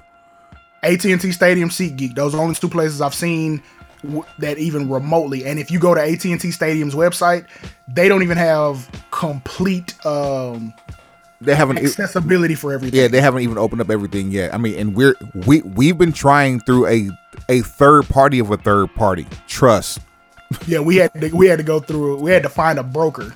We're flexing through a broker right now, and we are, and it's still hard to get anything concrete. Oof. Exactly. So imagine that, and then you see the pricing on the seats that are available, and you're like, for 2 nights to sit ringside, it's damn near. It's a house down payment. It's a small salary. It's a car. It's a vehicle. Like it's more than, it's not even a cash car. It's a more than respectable vehicle purchase. Or let's say you're buying. Nah, it's not even a house at this point. It's a room remodel. It's 5% of a $200,000 house. If you had to put down a 5% down payment, for those of you who are out there like that. But you're trying to sell tickets to WrestleMania, and you got 103,000 seats that you're trying to fill. And you're really trying to get over that because you're trying to break the attendance record from 32. You had one job. Now listen, not to say that they can't put some stank on it, but a couple things haven't happened. A, you haven't had that one thing to push it over the top. The first thing you're selling is a 2-night affair. So now you got to choose which of the two, or which, if you're going to do both two, where you're sitting for each night, because you're not getting the same seat each night. I can guarantee you it's not happening. I don't care. Now, you do have options to buy both at the same time. Do you? Yeah. Ugh. They have as far as the way SeatGeek has the tickets laid out, because I went and looked for this bullshit. You can buy just night 1 or just night 2, or you can buy your seat for both nights. So that's the first part. 2, yes. There's been no Hall of Fame confirmations, and there's only one people are looking for. Senior Calloway? Yes, sir. You know he going in. But I say all that to say this. You needed one thing in particular to make people say, you know what? Fuck that. I'm buying these tickets. You book the main event now. Now you don't tell them which night it's going to be on, and that's how you make them buy both tickets. And for those not going both nights, it's a literal crapshoot. Dice roll. You don't know which night is going to main event. You just know it's the main event. Your options are either 2 Snake Eyes or a 7. Faux Trey. Yeah, those are the only thing that you got on your dice are those two things. And the only way you're gonna find out is once they announce the card. And even when they announce the card, you won't know until you figure out what card is happening on which night, which will probably be the weekend thereof. Exactly. So at that point, people have to make a pimp decision. Am I buying both nights or am I just buying one? Because this isn't like, okay, for the international crowd, this is just like every other WrestleMania. They're going to go because it's WrestleMania in the United States. WrestleMania is a brand name. So they have to purchase so far ahead in advance because there's a lot of stuff when you're doing international travel. Even the people in the States. I've never been to a WrestleMania. I want to go to one. It's a bucket list thing. People are going to go just on the brand name itself. And please don't forget, we're still in the middle of a pandemic. So there's a lot of extra red tape people are still having to go through. A whole lot. There's a whole lot of choppers on your ass. Bah. The seasoned fan like us, we're reserving judgment. Like, I don't know if I want to spend this right now. One, because I might be able to pop some on a secondary market for a little less. Two, we're not sitting Gen Pop. We're not sitting in Gen Pop. Three, there's only two places you can get me to sit and I go. Row 1A, hard camera side, or in a suite. Opposite hard camera side, you mean? Ding. You either gonna see me or you not gonna see me. John Cena gonna be there. You won't see him. Do you feel what I'm saying? So this is why you needed, even though I'll tell you, I read an article and it I don't know how true it is, but it gives some reasons as to why he might not have been there. But you needed to solidify that as the main event in order to sell tickets, because it's not like it used to be where people are just like, oh, it's WrestleMania, they gonna give me everything I want. Bullshit, them days are over. You done burnt that equity. Again, you get people emotionally invested in seeing a particular outcome that they want, and you do not deliver. The Fiend in Hell in a Cell. Oh. Brock Lesnar versus Bobby Lashley. Oh. Bianca Belair at SummerSlam. Oh. I mean, like, we can go on and on. There's a laundry list of things that you have done to burn up your equity with this audience. Goldberg in Saudi Arabia versus The Fiend. Not the other time, because that was bad too, but not as bad. Taker Goldberg in Saudi Arabia. I don't even think anybody thought that was going to be good. Brothers of Destruction versus DX in Australia. That was just a mistake. Like, nobody had high hopes on that. That was some shit they threw together and they hoped it would still be good. Like 1998, yesterday's price is not today's price. What it would have been in 98 is not what it was in 2018? Hell, even in 2008. If you keep it 1,000. I mean, they were still in DX run. They were still in the what do you want to call it? The fucking retirement home years of DX. So it still would have kind of worked. But man. Yeah, like this. Just you don't have the same equity that you used to have. You don't have the same stock that you had with your audience to just say we're gonna sell this out based on WrestleMania alone. You can get close, but you're gonna need to start dropping some heavy hammers to figure out, how this is gonna work. And because of that, that more than anything from a business standpoint, it wasn't a good idea to hype him like he was there. Which is why I was saying at the beginning of us doing this recap, I could have seen you putting Charlotte and Becky as the main event, because that would have taken the heat off of The Rock not being there. Because you'd have had Roman and Big E have the same classic match, even if it was first. Leave the egg shit completely out. And here's an example of things that you can do to help build momentum. Let's switch gears for a second. You ready? I don't know if you're aware of this. Run it. ROH is gearing up for Final Battle, which quite possibly could be their final battle, right? It's the final countdown. It's the final version of ROH as we know it. The new VIP Wrestling World Champion Shane Taylor is going up against Kenny King at Final Battle. Keep your hands up, Kenny. Them boys are going up against the brand new ROH Tag Team Champions OGK for the ROH Tag Team belts at Final Battle. Protect your neck, Mike. Jonathan Gresham, who just announced that he's ROH to the bitter end, will get a shot at the ROH World Heavyweight Championship or World Championship against Bandito. How much further away is the end, Mr. Gresham? Hold on. Mr. Jonathan Gresham. I'm going to call him MJG for now on. Well Pimp played. tight. Well played, sir. And then we also, through all this, we have a winner, ROH television champion in Dalton Castle. Listen,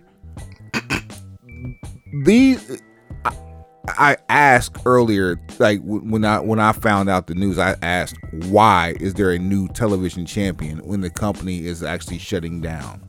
The suspension of disbelief has not been suspended at Ring of Honor. Business is the casino stays open until the casino is closed. Facts. And this is proof of what you can do to sell a pay-per-view. And in this case, this is a dismal, I'm sorry, it's not a dismal attempt. This is a great attempt to shelve a dismal end or presumed dismal end to a once great company. I'm interested in this card. I can't say that about Mania other than the fact that it's Mania. Because we gonna be there. Like we continuously say when we do, like we'll do the you know who ain't gonna win on AEW pay-per-view, and we'll look at the card and say we can't necessarily pick a winner because both competitors involved or whoever's involved, they're all that strong. Right now, we could fantasy book a WrestleMania card and it'll look nothing like we get. Because you can't predict what they're going to do between now and April to, air quotes, manufacture a 2-night show, let alone one. Like WrestleMania 35 was like 8 hours, like working a job. You've had so many, air quotes, budget cuts and your roster is so thin. I don't necessarily know how you give us 2 nights. Even 32 was like 7.5 hours. From pre-show all the way to through the end, yeah, probably. So like you're talking about 32, which is a shift, 35, which was a shift, and that one was painful. And 32 was hard to sit through because you had a lot of matches you knew you were supposed to get, but because of injury, you didn't get. And then you ended up with some makeshift shit. And then you had last year, which was a 2-night event in a pandemic. And then you had that wasn't so bad because it was the return of fans, so you kind of dealt with what you dealt with. No, that was this year. The return of fans. Yeah, that was 37. Yeah, 37. You talking about 36? I'm talking about 36. 36 was just like we're just trying to get through it. We don't know how to fix this. And they had the nerve to call it WrestleMania. They should have just called this year the do-over. Ooh. Streaming live on Peacock, WrestleMania do-over. We'll try harder this time. One was it World 1-2 or World 2-1? Yeah, man, that's tough.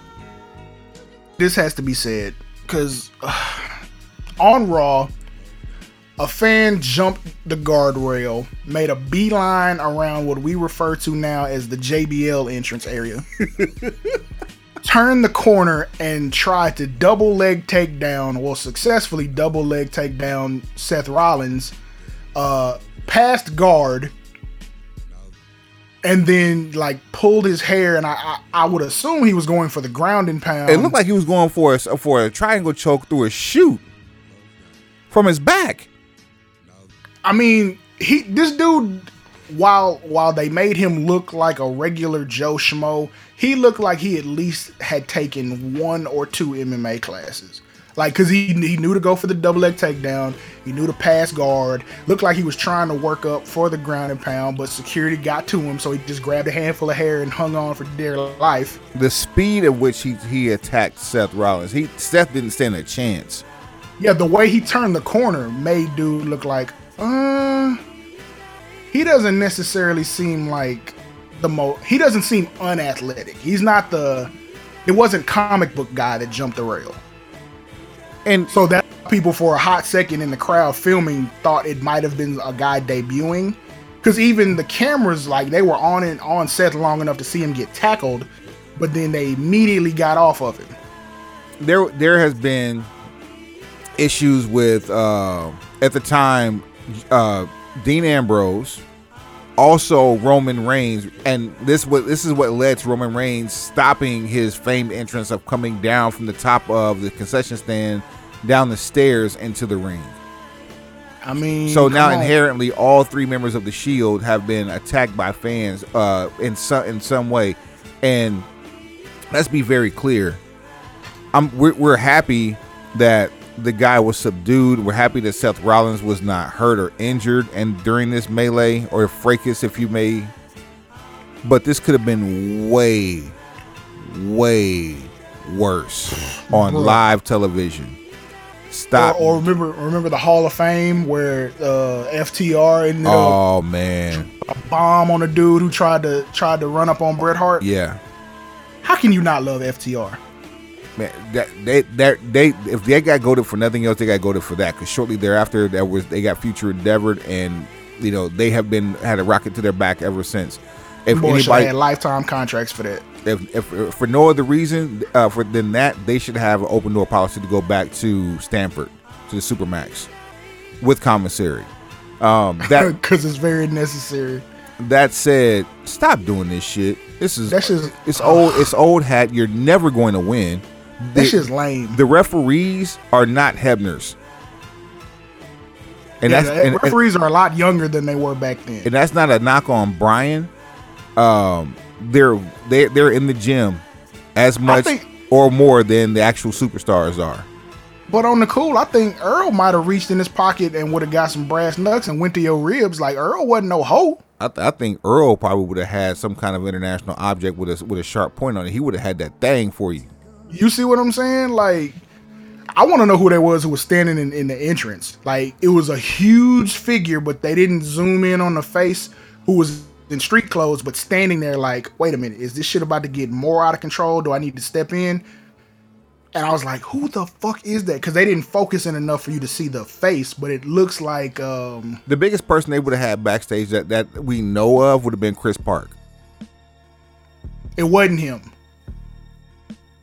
Nah, this looked like an active competitor. No, you know who it actually looked like? But I don't think he's quite that big, like Von Wagner. Huh. You think he would... But someone in that stratosphere, this looked like a talent, but a talent in street clothes, because I don't know if any of the agents are quite that humongous now. Be those things as they may, just stop this shit. It's old. Yeah, that shit lame. Don't do that. Yeah. Like you fucking it up for everybody else. You endangering yourself. You endangering the people around you. Like, you gonna make shit more restrictive than it already is. Do we want to have 10-foot plexiglass on the outer perimeter? You want to watch wrestling like a hockey game? Nah. Price just went up. Nope, we sure don't. Bruh. Like, that's the lamest shit ever. Like, don't do that. Like, even if we were still fucking with Seth on the Kung Fu Panda shit, which is tongue in cheek anyway, like, you don't want to see anything like that happen to anybody.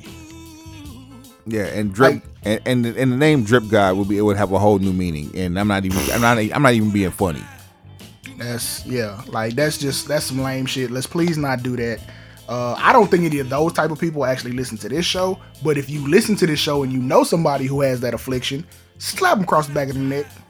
Tell them stop that shit. And just listen to us and get your kicks that way, because going and fucking up the fun of 10,000 other people for the sake of you trying to get trying to prove a point or win a bet. Like I hope that bet is like 5-6 figures because you about to get. Hope you're going to jail. You're going to jail and you getting fined.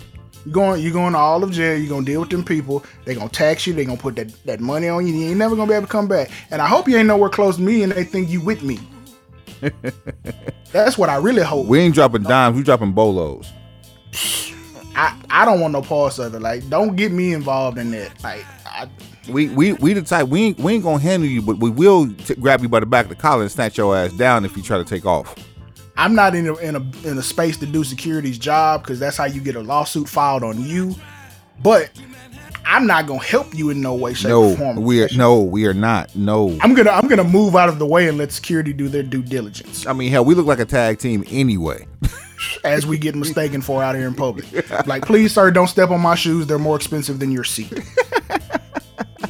That's all I want. Don't step on my shoes because my shoes cost more than your seat from where you ran from. And my beer costs more than your menu. And then there's that. Just I mean, use your head. If you feel like you can't control yourself, if you saw that person, stay at home. Fuck on, man. Get out of here. We don't need you. The industry doesn't need you, let alone fans in an arena. You belong inside, you incel. Bum ass. There was something that we needed to agendize. Shouts out to Ron Murray, aka Mr. High School Holler, aka Mr. Price just went up. Price just went up.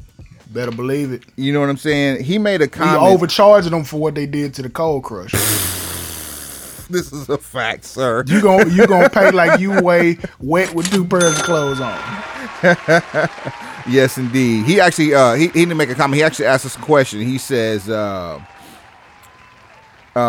giving his shouts out to Jay Lethal. This is a quote from Ron Murray. He says, "I fool with Jay Lethal heavy, but does this have to have any long-term impact, pun intended, that can elevate him in the long run? I feel his legacy is what it is at this point. Or was it just a cool moment and he probably got a nice bag out of it?" This is in reference to Jay Lethal's appearance on AEW Dynamite last week and losing in an effort against the defending Sammy Guevara in a TNT Championship match in the main event. Right. So I'll let you have. I have my own take on this one, but I'll let you go ahead and take the reins on this one first off.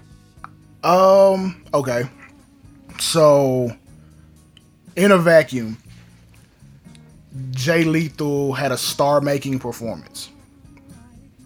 To the point that I was a little bummed that he didn't win it. Man. Everything about how the match played itself out said he should have won it.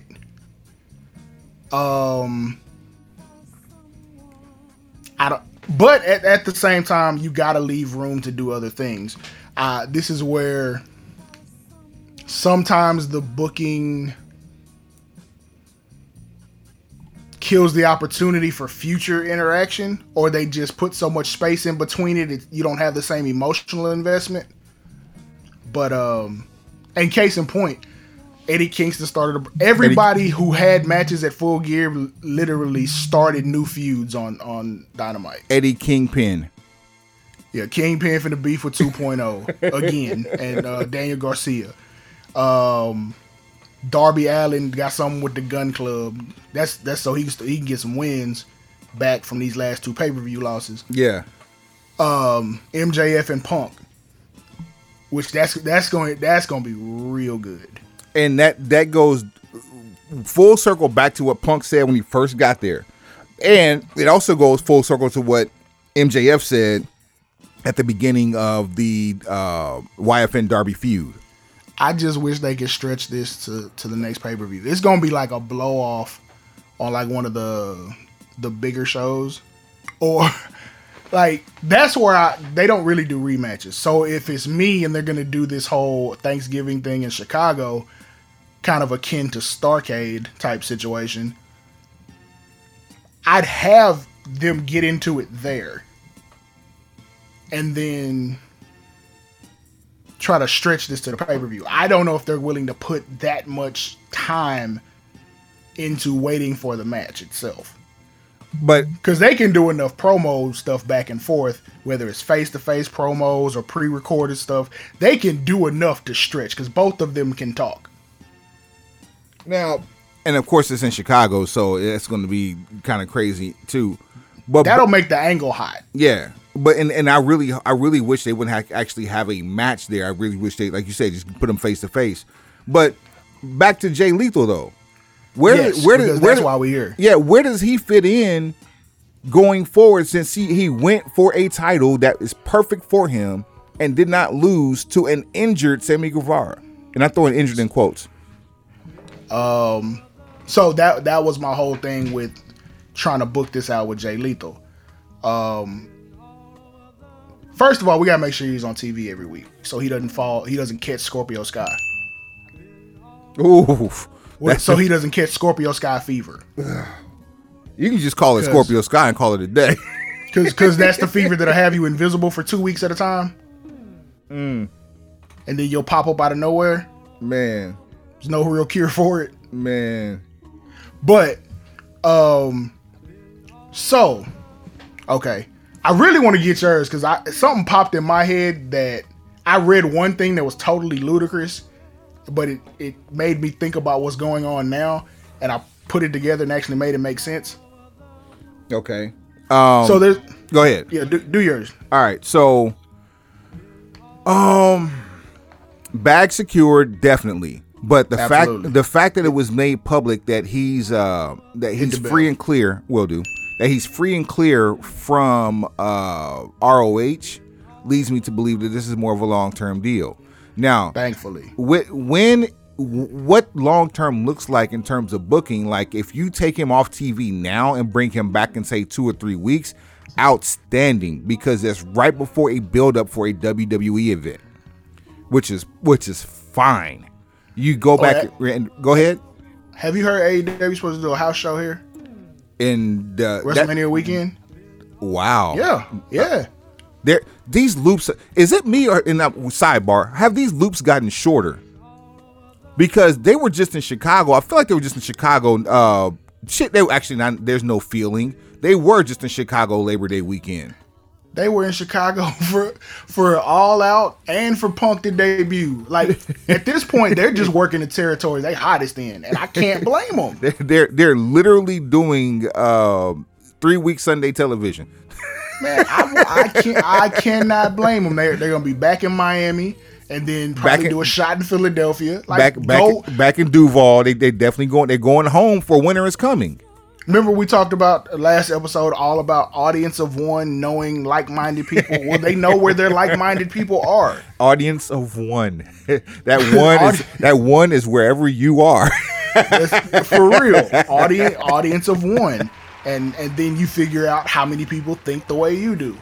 So they have started to pinpoint those places. And apparently the Metroplex is one of those places, which I'm not mad at. Great. But yeah, they're hitting the loop. They hitting the same spots. They gonna go with they move, which I mean is smart. I think Lethal should go with the faction because, and I also think he should be perfect. heel. I'm glad you said that. And I think he should also be heel. House of Truth saw Jay Lethal's best work, and that's also where he became the double champion that we always revered. I don't think anything can come close to that. But the only way we'll be able to get the best out of Jay Lethal is him as a heel. The comedy fodder, the comedy fodder guy, Black Machismo, or as I call him, Dark Nature. I think those characters are pieces of his past, and they're just like seasoning. They need to be brought out only when necessary, but not on every item. Go ahead. Yeah. But yeah, so I read this article a couple weeks ago. And it was a fan article, but I didn't know that when I started reading it. And it's got some stuff. Got trapped. Go ahead. It's got some stuff from Vince Russo in it, and then kind of like some fan commentary about Whoop-De-Wham. But it was essentially trying to recreate the third man from the NWO. But this had a lot to do with like Bray Wyatt, about how to bring Bray Wyatt in. and it was all over the place. It was like Bray Wyatt, Bryan Danielson, and CM Punk, and I'm like, what the fuck is this? Like, these things don't fit together. I mean, they could if you made it, but why? Yeah. But it was laid out like that, basically just recreating 96. For whatever reason, part of that stuck in my head. And then I see Jay Lethal, especially because we talked about, we had our supplemental draft of Ring of Honor and about what to do with who and how to make it work. And I'm like, it dawned on me. So let me introduce you to the floor plans for the ROHWO. I knew we were going to have this conversation. I didn't know it was going to be tonight, but I knew we were going to have this conversation. Because we got a lot of smoke coming in from one place. It's a lot of very talented, very gifted individuals who all share a common work history. Run them down real quick one time for the people at home that don't realize. Shit, it's all.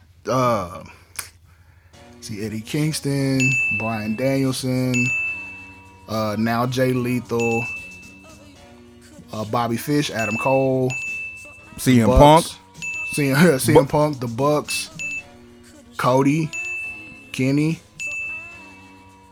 Shit, I mean, ain't Rocky Romero? Well, technically Rocky Romero. Rocky Romero is an everyman. You could, yeah, he done been out here. He done been outside everywhere. Hey, the man's man gimmick right now can go on nobody but Rocky Romero. This dude get the point. This dude could pop up on any television on any given time with a different talent and still not have a contract himself. This dude, if there was an award for utility right now, it would be named after Rocky Romero. Go ahead. So, and there's more coming, and I'm sure there's more on the list, but you get the point. So you said Lethal does his best work as a heel, right? Yep. Who just turned heel on Dynamite not long ago? Bryan Danielson. Bryan Danielson. What did both of those guys do in their past? Well, let me guess. Became ROH World Champions? Ding. So Bryan already has his lane figured out. Anytime he mentions anything about WWE and his time in WWE, it's gonna piss off everybody. This dude with that whole when I was in WrestleMania, boo! Bruh, they rained down from the rafters on that shit. The mention of anything WWE related is instant heat. How did they figured that out? You didn't become a heel by cursing the crowd out. You became a heel by making one event reference by its first name. Knowing everybody in that crowd is still going to watch WrestleMania this year.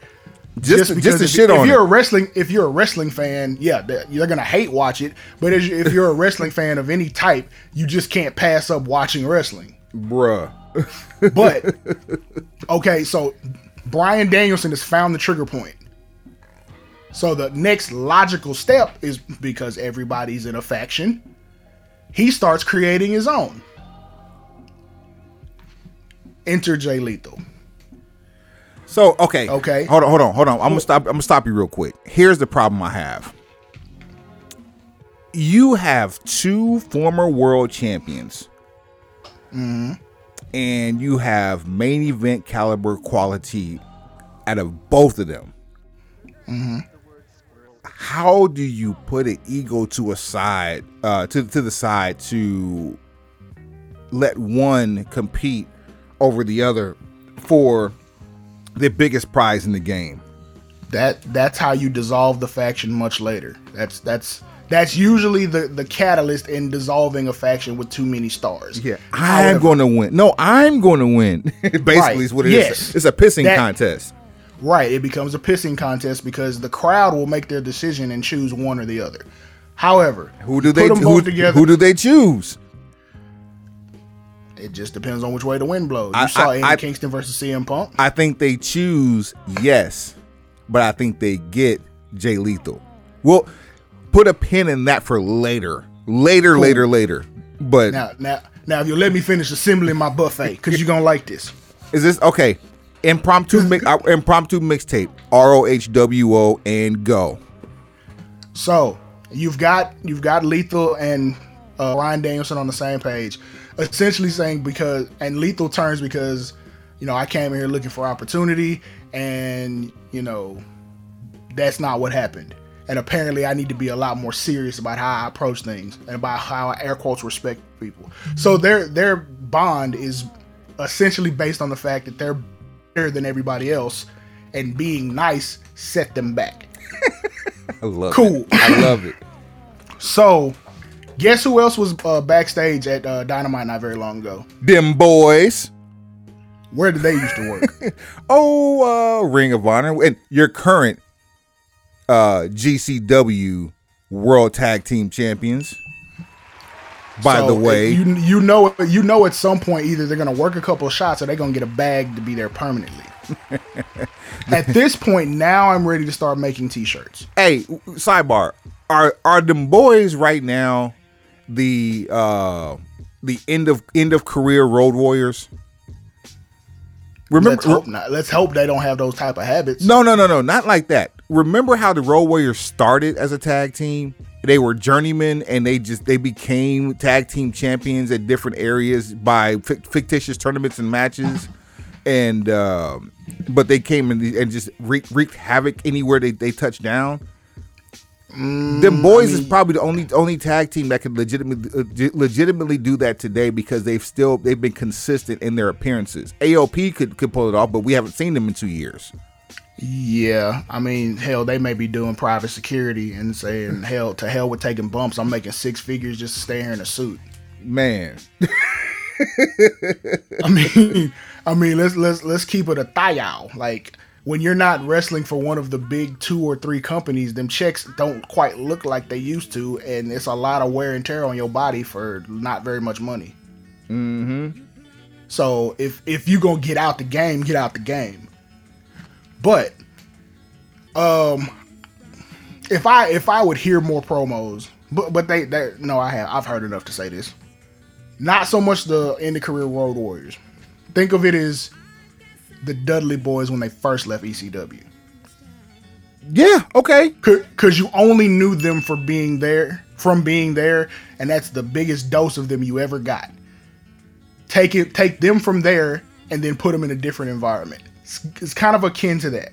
Okay, so this is essentially us seeing Tomohiro Ishii last week sans Orange Cassidy. Yeah. Yes. Yes. Because you can't tell me. Oh yeah, that's what I'm saying. All of the unmitigated violence, you can't tell me you didn't pop like a pimple when you saw Ishii. Like, I made you a fan of Ishii. And you know what I was upset at? I was upset at the fact that I had to sit through Orange Cassidy to get to Ishii. I saw you. I wanted to see these chops in HD. You could have put him out there with anybody and just let him kick the shit out of him. Preferably, you could have let him kick the shit out of Orange Cassidy. Like, this whole marriage between best friends and chaos is just like, all right, cool, whatever you want to do. But I didn't want to have to sit through Orange Cassidy and the worst hot tag in pro wrestling history to get what I was looking for, which was somebody nearly concussed. Speaking of nearly on the brink of knocked out. Speaking of nearly concussed, let me hit you over the head with this one real quick. Our fam, beloved JTG, is no longer VIP World Champion. You're a winner. You're a winner. VIP World Champion Shane Taylor. Oh dear. Oh dear. As much as I hate to do this, you know JTG is hurting. Nah, you know he already told us, like, he schedules his masseuse for the day after for like weeks in advance. Yeah. Don't even worry about it. He'll be fine. Yeah, he's okay. Just walk it off. Yeah. Yeah, Jay But- the guy, you'll be back. Anyway, continue. I had to throw that out there because you're talking about concussions and Shane Taylor. Go ahead. But essentially, you get them boys to show up, and now you got action. You should be ready to sell shirts by now. Now you know what would make the ROHWO actually work for real? What's that? If Tony Khan went ahead and bought the library. That would be most interesting. I think the only reason why he won't do that is because he doesn't have an immediate home for it. I think if that deal is on the table, it's probably tentative, and I would love to know that a contingency deal with a deposit down on it, non-refundable, of course, has been put in place for launch. When it's not if at this point, I personally believe it's when AEW ends up on HBO Max. I would like to say, yes, you're correct, but secondly, fuck all that. Because if I buy the Ring of Honor library, I have content to negotiate with. We're in an over-the-top streaming society now, and what is everyone clamoring for and willing to pay top dollar for? Content. Good quality content. Good quality content. So now you have a highly rated, for probably TNT's highest rated thing that is in basketball. Moving to TBS, so you have network situations going on, which is also a kissing cousin of HBO Max. Like, you have plays at your disposal. You have the Dynamite catalog for the years it's been in effect. It's same for Rampage. At this point, we're well north of 100 episodes of Dynamite. We're approaching about 10 to 15 episodes of Rampage. So we haven't even started talking about Dark or Elevation. The pay-per-view back catalog, because I'm sure you'll be able to put some of that stuff up at some point. There's about 14 or 15 of those at this point, or close to that number at this point, including All Out, which ROH has the rights to, by the way. All the more reason to buy it. Not All Out, I'm sorry, All In. They have the rights to All In. Right. So, again, proving my case. All the more reason to buy the Ring of Honor library, potentially lease the name. Because they might not sell it, but they could. But lease it for the point of this angle. What? Yo, I think it would be dope if just as a tribute to them buying Ring of Honor, if they competed in the Ring of Honor. Or main events at least, like championship matches are competed in the Ring of Honor. Handshakes, like the rule and everything. I'll tell you what, we'll make it the gimmick of this faction I'm building. Oh, let go. So now anytime you want to face Bryan Danielson or Jay Lethal or them boys, you have to compete in a Ring of Honor. Because the way AEW operates, we're too good for that. We're skilled craftsmen. We're not out here. Like, if they really take the stance that, like, we're real wrestlers, we can really do this, as opposed to we don't dive off anything, it'll get over. But you got 4 members now, right? Wait, hold on, because I really want you to get into the members, and I was chomping at the bit about to tell you to do that. Let me ask you this before you get into the members. This is for you diehards out here listening. What mitigates being stretched by a Ring of Honor or ROHWO member in the Ring of Honor? What mitigates getting stretched? Yep. Like, what's the cause? Yep. Any perceived disrespect, because you're dealing with a bunch of former world champions, whether it be tag team or singles competitors. Ooh. So anything that presents itself as less than reverence is a stretchable offense. Less than honorable, maybe? However you want to, Okay, all right. That said, because that's a nice seed to plant. Build this faction for me. So we got Bryan Danielson, we got Jay Lethal, we got I almost called him Jimmy and Jay. That's fucking hilarious. Hey, by the way, have you acknowledged your tribal chief today? I have. But he's not part of the faction. No, he's not in this faction. I'm sure of it. We don't have any Samoans just yet. We might work on it, but not right now. Ooh. Mark and Jay Briscoe. So we're at 4. And so far we have 3 singles former world champions and 4 former world champions.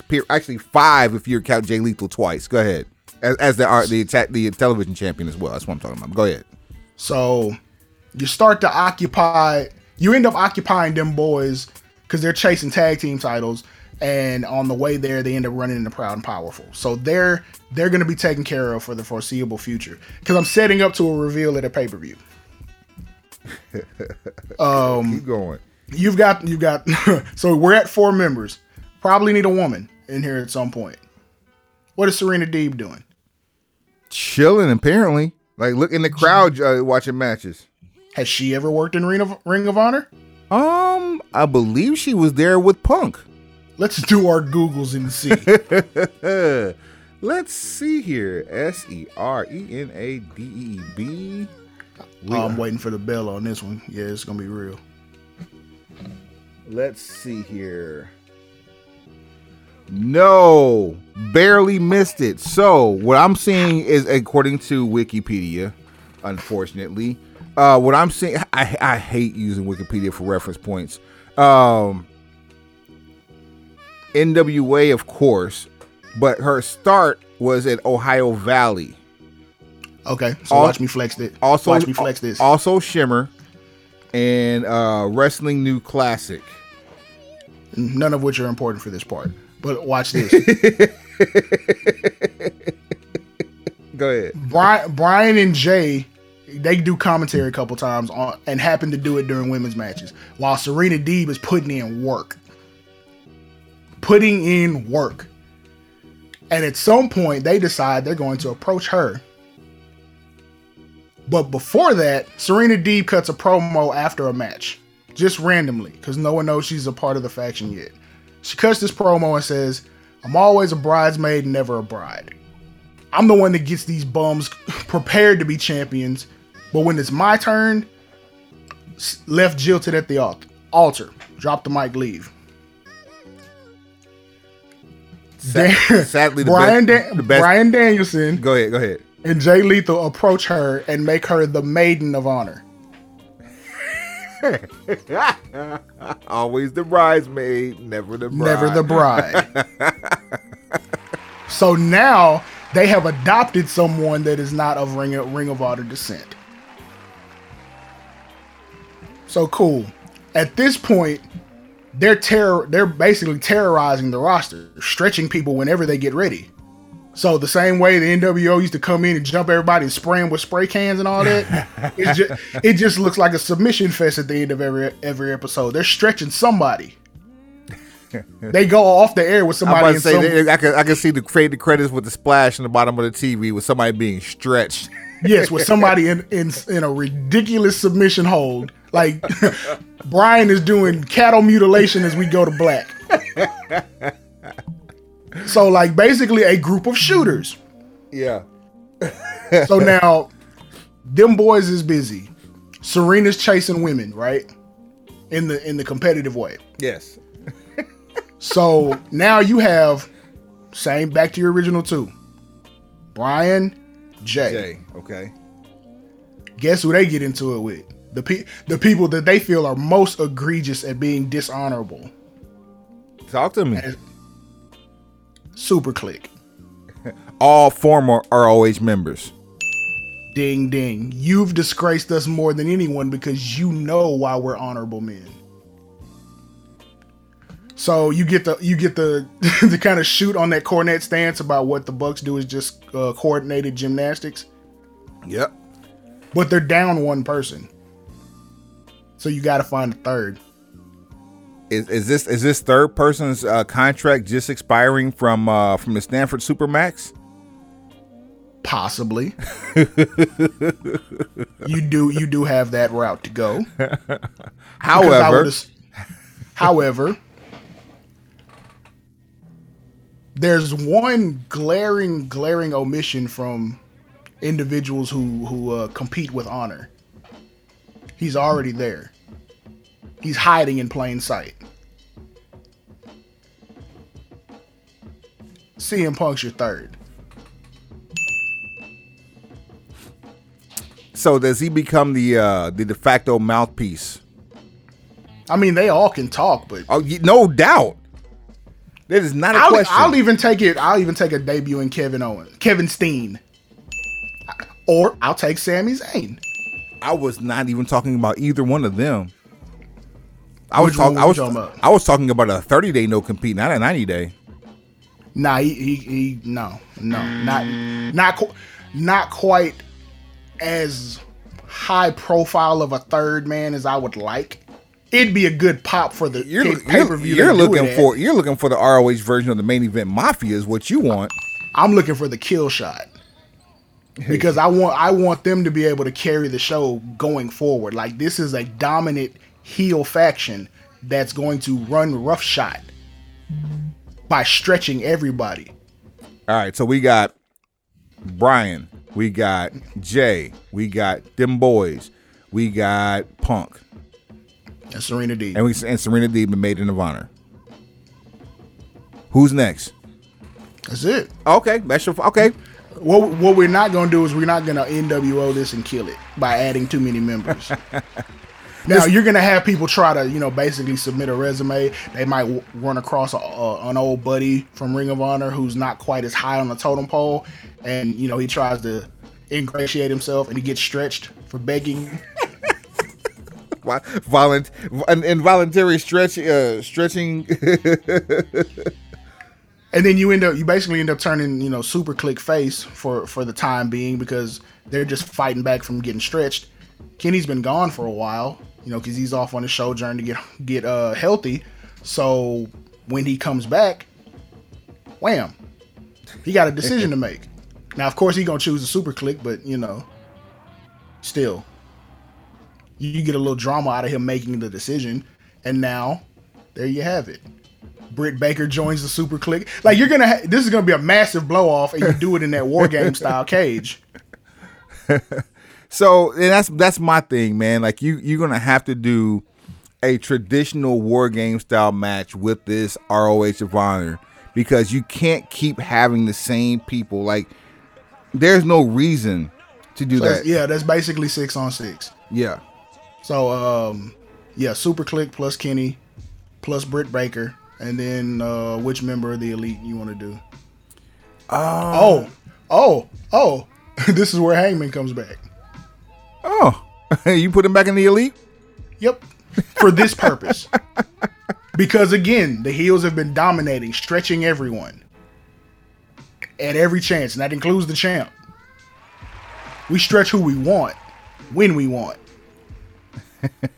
And then the Hangman comes in and gives you some cowboy shit to boot.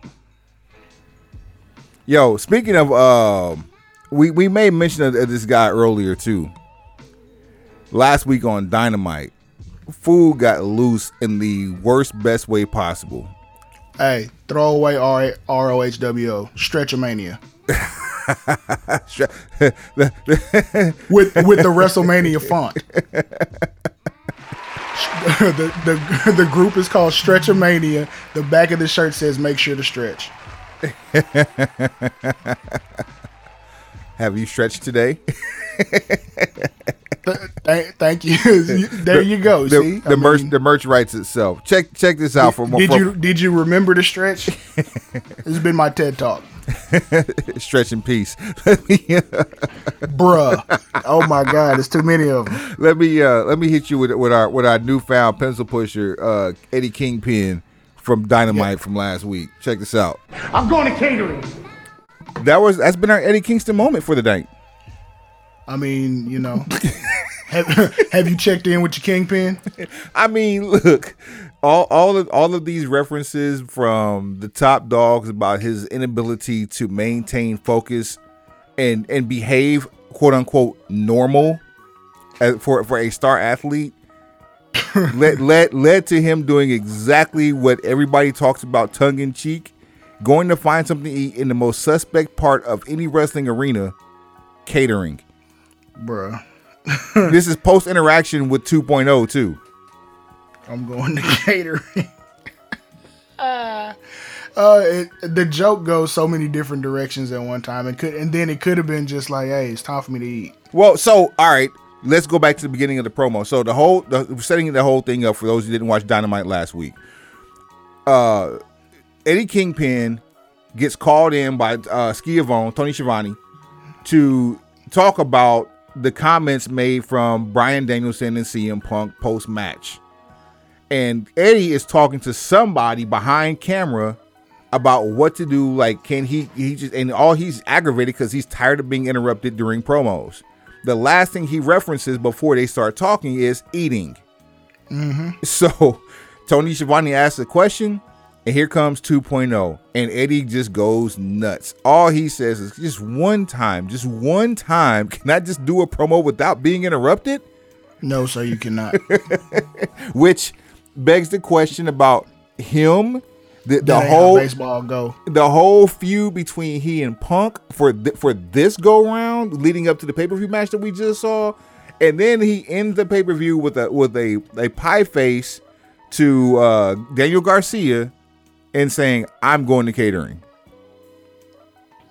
The joke writes itself, and sadly, it's all real for him. Like this, there's certain things that are greatness and certain things that are just trash. This was a bit of both, but Eddie did his job. As he frequently does. Yeah, I'm entertained by just about everything I see from him, so I'm really good with this. Yes, yes, indeed. Yeah, more than good. And But we should lock that trigger in. We're gonna use that. I'm going to catering. Yeah, I'm going to catering. There's Speaking of going to catering, shout out to Keith Lee, who was recently asked about. Well, he was propositioned by a fan, and a fan commented on some content of his and said, "I'm so upset," and I'm paraphrasing. "I'm so upset about you being released. I'm never gonna watch WWE again." To which he responded, and I'm paraphrasing, "Time will tell. Patience is the key here." So the article's out there if you want to do your Googles and read exactly what was said. But as soon as I read it, I hit Wood up and I was like, this comes off like somebody sent the "Hey Big Head" text. Like you remember when they fired Joe and Triple H made that "Hey you up" call? Yes, I do very well. Hey, don't make no moves. I'm on my way. Stay up type. That type of call. Like I can't I'm on my way. OMW. Yeah, predictive text. OMW. Stretch that out to "on my way." Yeah, that vibe about patience, time will tell, yada yada yada. Plus, we're at the beginning of his 90-day no compete, but I mean, WWE does have the right to negotiate during that 90-day period, as we saw with Samoa Joe. And Kano says has not shied away from the subject either. Tony Khan has been marked as saying, and I'm paraphrasing, not saying that he actually said these things, not quoting him. He's interested in signing some of the recently released WWE stars. So I guess it remains to be seen. Of that crowd, I mean, who are the standouts? Obviously, it's going to be Karrion Kross. He's Karrion Kross. He's super heavyweight. With Scarlett. Definitely with Scarlett. Like, they're a package deal. They should have never not been a package deal. Keith Lee. Ember Moon 100% is on that list. Keith Lee with Mia Yim. Ember Chi. Moon. I will not, sir. Man, look, I just want one shot. Work one shot as Yim Chi. Matter of fact, that's how you debut. Come out dressed as Kim Chi, jump somebody, then take the mask off as Mia Yim. They ain't even got to call you Yim Chi. I'll just know what you're doing. Just do that for me, and we square. I swear. Can someone superimpose the Wu-Tang M or the Method Man M on Kim Chi's mask to bring out Mia Yim? And actually, she'll probably return as Jade, to be honest. They keep it all the way live with you. I mean, these are truths, but look, the Yim Chi thing is just an inside joke between me, you, our listeners, and Mia Yim. That's just for us. There's another inside joke that will never be played on the Broken Pencil Booking Company Pro Wrestling Podcast and Radio Show Infused with Hip Hop. Not never. Not never. And dare I say, will probably never be played on Canceled. Whoa, we got news on more releases. All right, check this out. 8. I see 8. Uh-oh. 8. But no, don't look any further. I want to get your reaction. Real time reaction. Okay. I'm not looking. Real time. I just minimized the screen. Let go. I'm using PW Insider because that's a much better source. The following names have been released. What's up, Mike Johnson? Tegan Knox. Didn't she? Drake Maverick. Whoa! Stop. Back up. Didn't they just bring her up from a feud? She ain't been on the main roster very long. Oh, she's on the main roster. Okay, Drake Maverick. Drake just made it to the 24/7 title picture again. Well, he's 24/7 looking for employment now. He's now Rockstar Spud. Go ahead. Yeah, back to being Rockstar Spud. Jackson Riker. Hold on. That's not funny. Hold on. Don't laugh. Don't do that. Oh shit. Shit. What you're doing is not okay. So now all of the Forgotten Sons have been forgotten. Wait, all of them? Is Elias gone now too? Elias killed his gimmick about 2 months ago, and nobody's well, that's right. He's still employed. Yeah, Elias is no more though. You're absolutely right. Yeah. Plus, Elias was never a Forgotten Son. He was just forgotten, son. Go ahead. Yeah. Go ahead. You feel me? Shane Thorne. Wow. What a waste of a super heavyweight. We'll be glad to see him anywhere he lands. No, Shane Thorne. Yeah, he was part of Retribution. Retribution. He was not a super heavyweight. Shane, shit, 260? Shane Thorne was not 260 pounds. You're thinking about Dio Madden. No, Dio Madden and your other man. What's the boy? Dominic Diehard. Dijakovic. Dominic Dijakovic. I just. Oh shit! Oh man! No, you're right. I knew I had the right person. I'm thinking of the wrong person in that body. So no, Shane Thorne. No, you're right. Shane Thorne Shane Thorne is barely a heavyweight. He's a boxing heavyweight. Go ahead. You feel what I'm saying? So I skipped around on a couple of these just because the final names I'm gonna read have more of an impact if you save them for the end. Okay. John Morrison. Not surprised. I'm really surprised that it happened while Miz was gone. So now Miz comes back to nobody. I mean, he coming back from Dancing with the Stars. They'll find something to do with him. Don't worry. Oh no, he's a WWE literally homegrown talent. I feel like he's going to end up on SmackDown just for the star power, but we'll see. I mean, why would you put all of your time, which I don't understand why they did it anyway this year on Raw. He had no business being back on Raw. If you put him on SmackDown, you automatically get him on Raw because you get him on Miz and Mrs. Go ahead. You want me to ruin the rest of this reveal because this is the last group. Go ahead. The last one. Come on. All of Hit Row. Get the fuck out of here. All three. Bruh. They last, bruh. Are you, what?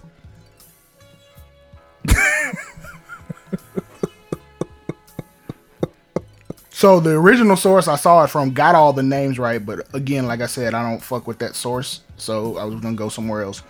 And yeah, that's it. That's the 8. That's the great 8 has been dropped. Bleacher Report is also reporting the same thing. Wow. Out of there. Wow. I don't think I've ever been left completely speechless. And all of Hit Row. Do you hear me? All of them. Wow. And now with all this unnecessary beefing, you know who ain't gonna end up in AEW. You know who ain't gonna end up? You know who ain't gonna end up? Say. Who? Top Dollar. Hit dogs holler when they hit by Top Dollar. Oh, man. So we can put him on either the MLW train or no, actually maybe he can retain his TV role and just host another season of Most Hidden Treasures or whatever the hell it is. Yeah, that's the thing. Hidden Treasures, not Most Hidden, but Hidden Treasures. Maybe he can keep that TV gig and just be a TV personality. But yeah, you probably won't be in Jacksonville. Boy, That's bro. That's rough. That's rough. That is rough. Like Hit Row got all of like a handful of appearances first on of SmackDown. all, B-Fab left, and she was a pivotal part of the debut. You then they built just said, "Fuck it, scrap the whole thing." that scrap. Not Can of Scrapple. I wonder if they got. I wonder if they're in Philadelphia. Wonder if they got Scrapple up there. Scrapple. They just call their Scrapple orders in and have them shipped over. But yeah. And here's why it's just ridiculous. Like, now, of course, as everyone knows, I have announced it. I have stopped watching NXT. I stopped watching NXT back before Halloween. I didn't even see Halloween Havoc. NX Strike is what you said. Yeah, I'm on NXT, right? What up, Al Bundy? Hey, Steve, right? Catch me at the nudie bar watching something else. But Reading jugs. or what's the other one? Biggins. Oh my God! Married with Children could not exist in 2021. Oh, and that's a whole episode of Canceled right there, just talking about right that. by itself. By itself. But Grand Bastard G. No, not Rap Bastard Grand Sleaze. No, that's not how baseball go. It's not. Fat Master Cheese. Nope. I'm gonna opt out. You gotta understand, boy. You gotta understand. I'm gonna opt out. But for what they're doing in NXT right now with the bigger, brighter colors, and they're trying to get people acclimated, and they want a maybe a kid friendlier presentation for Tuesday nights. Like Hit Row would have been perfect to run roughshod over that show. They literally would have been perfect for the demographic they seem to be targeting right now. They fit everything about WWE. They do, but like, let's be real. Like, it's one thing to turn them loose on NXT when you need people that actually know what they're doing. Then it's another thing to have them on the main roster where you do have people who know what they're doing, but the people writing for those people who know what they're doing don't know what they're doing. It's a different vibe. Completely. Like, here's something I also realized. Because remember we had that conversation where I finally came to the realization that WWE ran itself like a record label. Yep. And they're starting to do a lot of things that kind of coincide with the NFL as far as how they handle contracts and cutting people and all that other type of stuff. And they got rid of the rappers to boot. their top rap signees they got rid of. Yeah, we signed you. You dropped a single. It bricked, and we just cut you loose. Oh, we did a regional release and a test pattern on a single. They didn't like it, so we cut you. Or we didn't understand the assignment. But there's got to be more. There's got to be more. There absolutely has to be more. I don't know what to tell you, bro. But I came to the realization that the best acts in WWE, like the best gimmicks, the ones that you care about the most, are essentially self-contained. And what I mean by that is New Day. They've admitted and said it on their podcast. Shout out to their podcast, Feel the Power. They write their own material. They'll kick a writer out the room. That's right on. That's good to go. Now you can't even come in here and pitch nothing. We got this. So had things worked out where I ended up there, I wouldn't have got kicked out of the room. I just been like, hey, I just want to sit in here, soak the game up, and then I'll kind of contribute something if necessary. But I'm just here to kind of hear the process. Tribal Chief. Everything about that is self-contained between them and Roman and Paul. That said, Brock Lesnar. See? Anything Heyman touches is self-contained. You can tell he's writing his own material. He's calling the plays. He's the Andy Reid over here. And here's what's crazy is that, like, Roman now has creative freedom, but Brock Lesnar ain't never wrote shit. And I dare you to hand Brock Lesnar a script and see what happens. That look that you got from him at WrestleMania when he kicked out and stood up, a la the Undertaker, or when Undertaker stood up and then Brock laughed at him. Yeah, that's exactly what's gonna happen. He's gonna laugh at you. Hand him a script if he wants to. He's gonna laugh at you and probably eat the paper. And he's been eating trees if you look at his teeth lately. Go ahead though. Who else? So truth be told, Miz is self-contained. Yeah, Miz has enough freedom to be self-contained. He's gotten himself over and hot more times than I can count. So yeah, free reign. Even though the Hurt Business had a pause and like what seems like a stalled restart, MVP self-contained. Self-contained. Like Bobby Lashley, MVP, self-contained.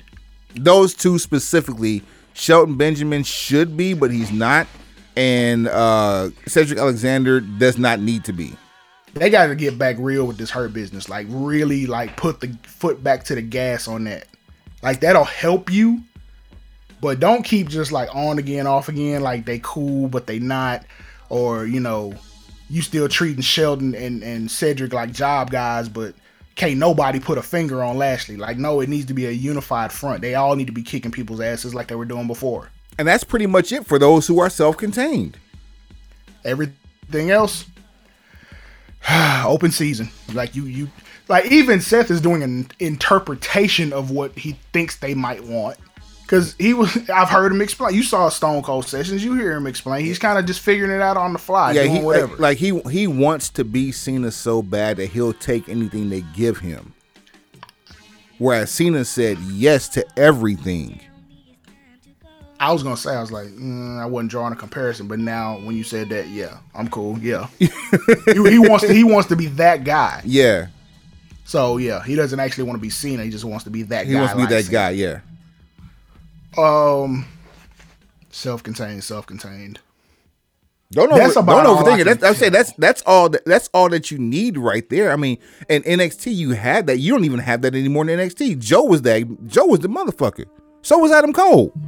Ciampa probably got. Yeah, Ciampa. I mean, the only because we saw the clip of him giving Breakker Steiner math. Even before that, like Ciampa always been legit, and he's Goldie. lived his gimmick way better than anybody else I've seen for a very long time that hasn't already been fired or has a lawsuit currently pending. Goldie is too corny for the people who were in the back prior to Vince and Johnny going to Orlando for it to have been one of them, and he actually got it over because he put emotion into Goldie. You thought he was insane. Like, I mean, let's keep it real. Like, as much as Randy Orton's theme music said, "I hear voices," for a long stretch when Ciampa turned heel, he acted like he really did hear voices. This is a fact. Self-contained. No, who writes that? You can't. You can't. That's just something that happens organically. That's farm to table. That's the spirit of this show. Oh man. But yeah, everything else ends up being garbage. But Hit Row would have been one of those things that like it has to be self-contained because y'all can't write rap. I've seen you try. Like you can't write rap or hip hop content. That's not your lane. Anybody that's effectively ever pulled off rap or hip hop content had their own pen in their hand. Bruh. Cena, New Day, Usos, period. Oh wow. And we out here setting people free. This is we. And on that note, we can go ahead and just get ready to enjoy this meal and watch the Blue Star Gang beat up on the Las Vegas Raiders tomorrow in Suave. Yo. Happy Thanksgiving. Take us to the house. Pencil pushers. Heads up. Pencils and forks down. Fat asses. Don't be that. Don't be that guy. Certainly don't be that guy. Hey, nobody likes that guy. Let me give you my impression of me. Oh shit! Of 8 minutes at 8 minutes and 37 seconds left in the first quarter of the Cowboys game. You ready? Boy, go sleep clean through the third quarter. That is that. I'm looking forward to it. He go wake up. It's 42-10. You don't know how he got there. You got 56 notifications because the game thread popping. Hey, and anybody who don't like it, your mama. We'll see y'all next week, man.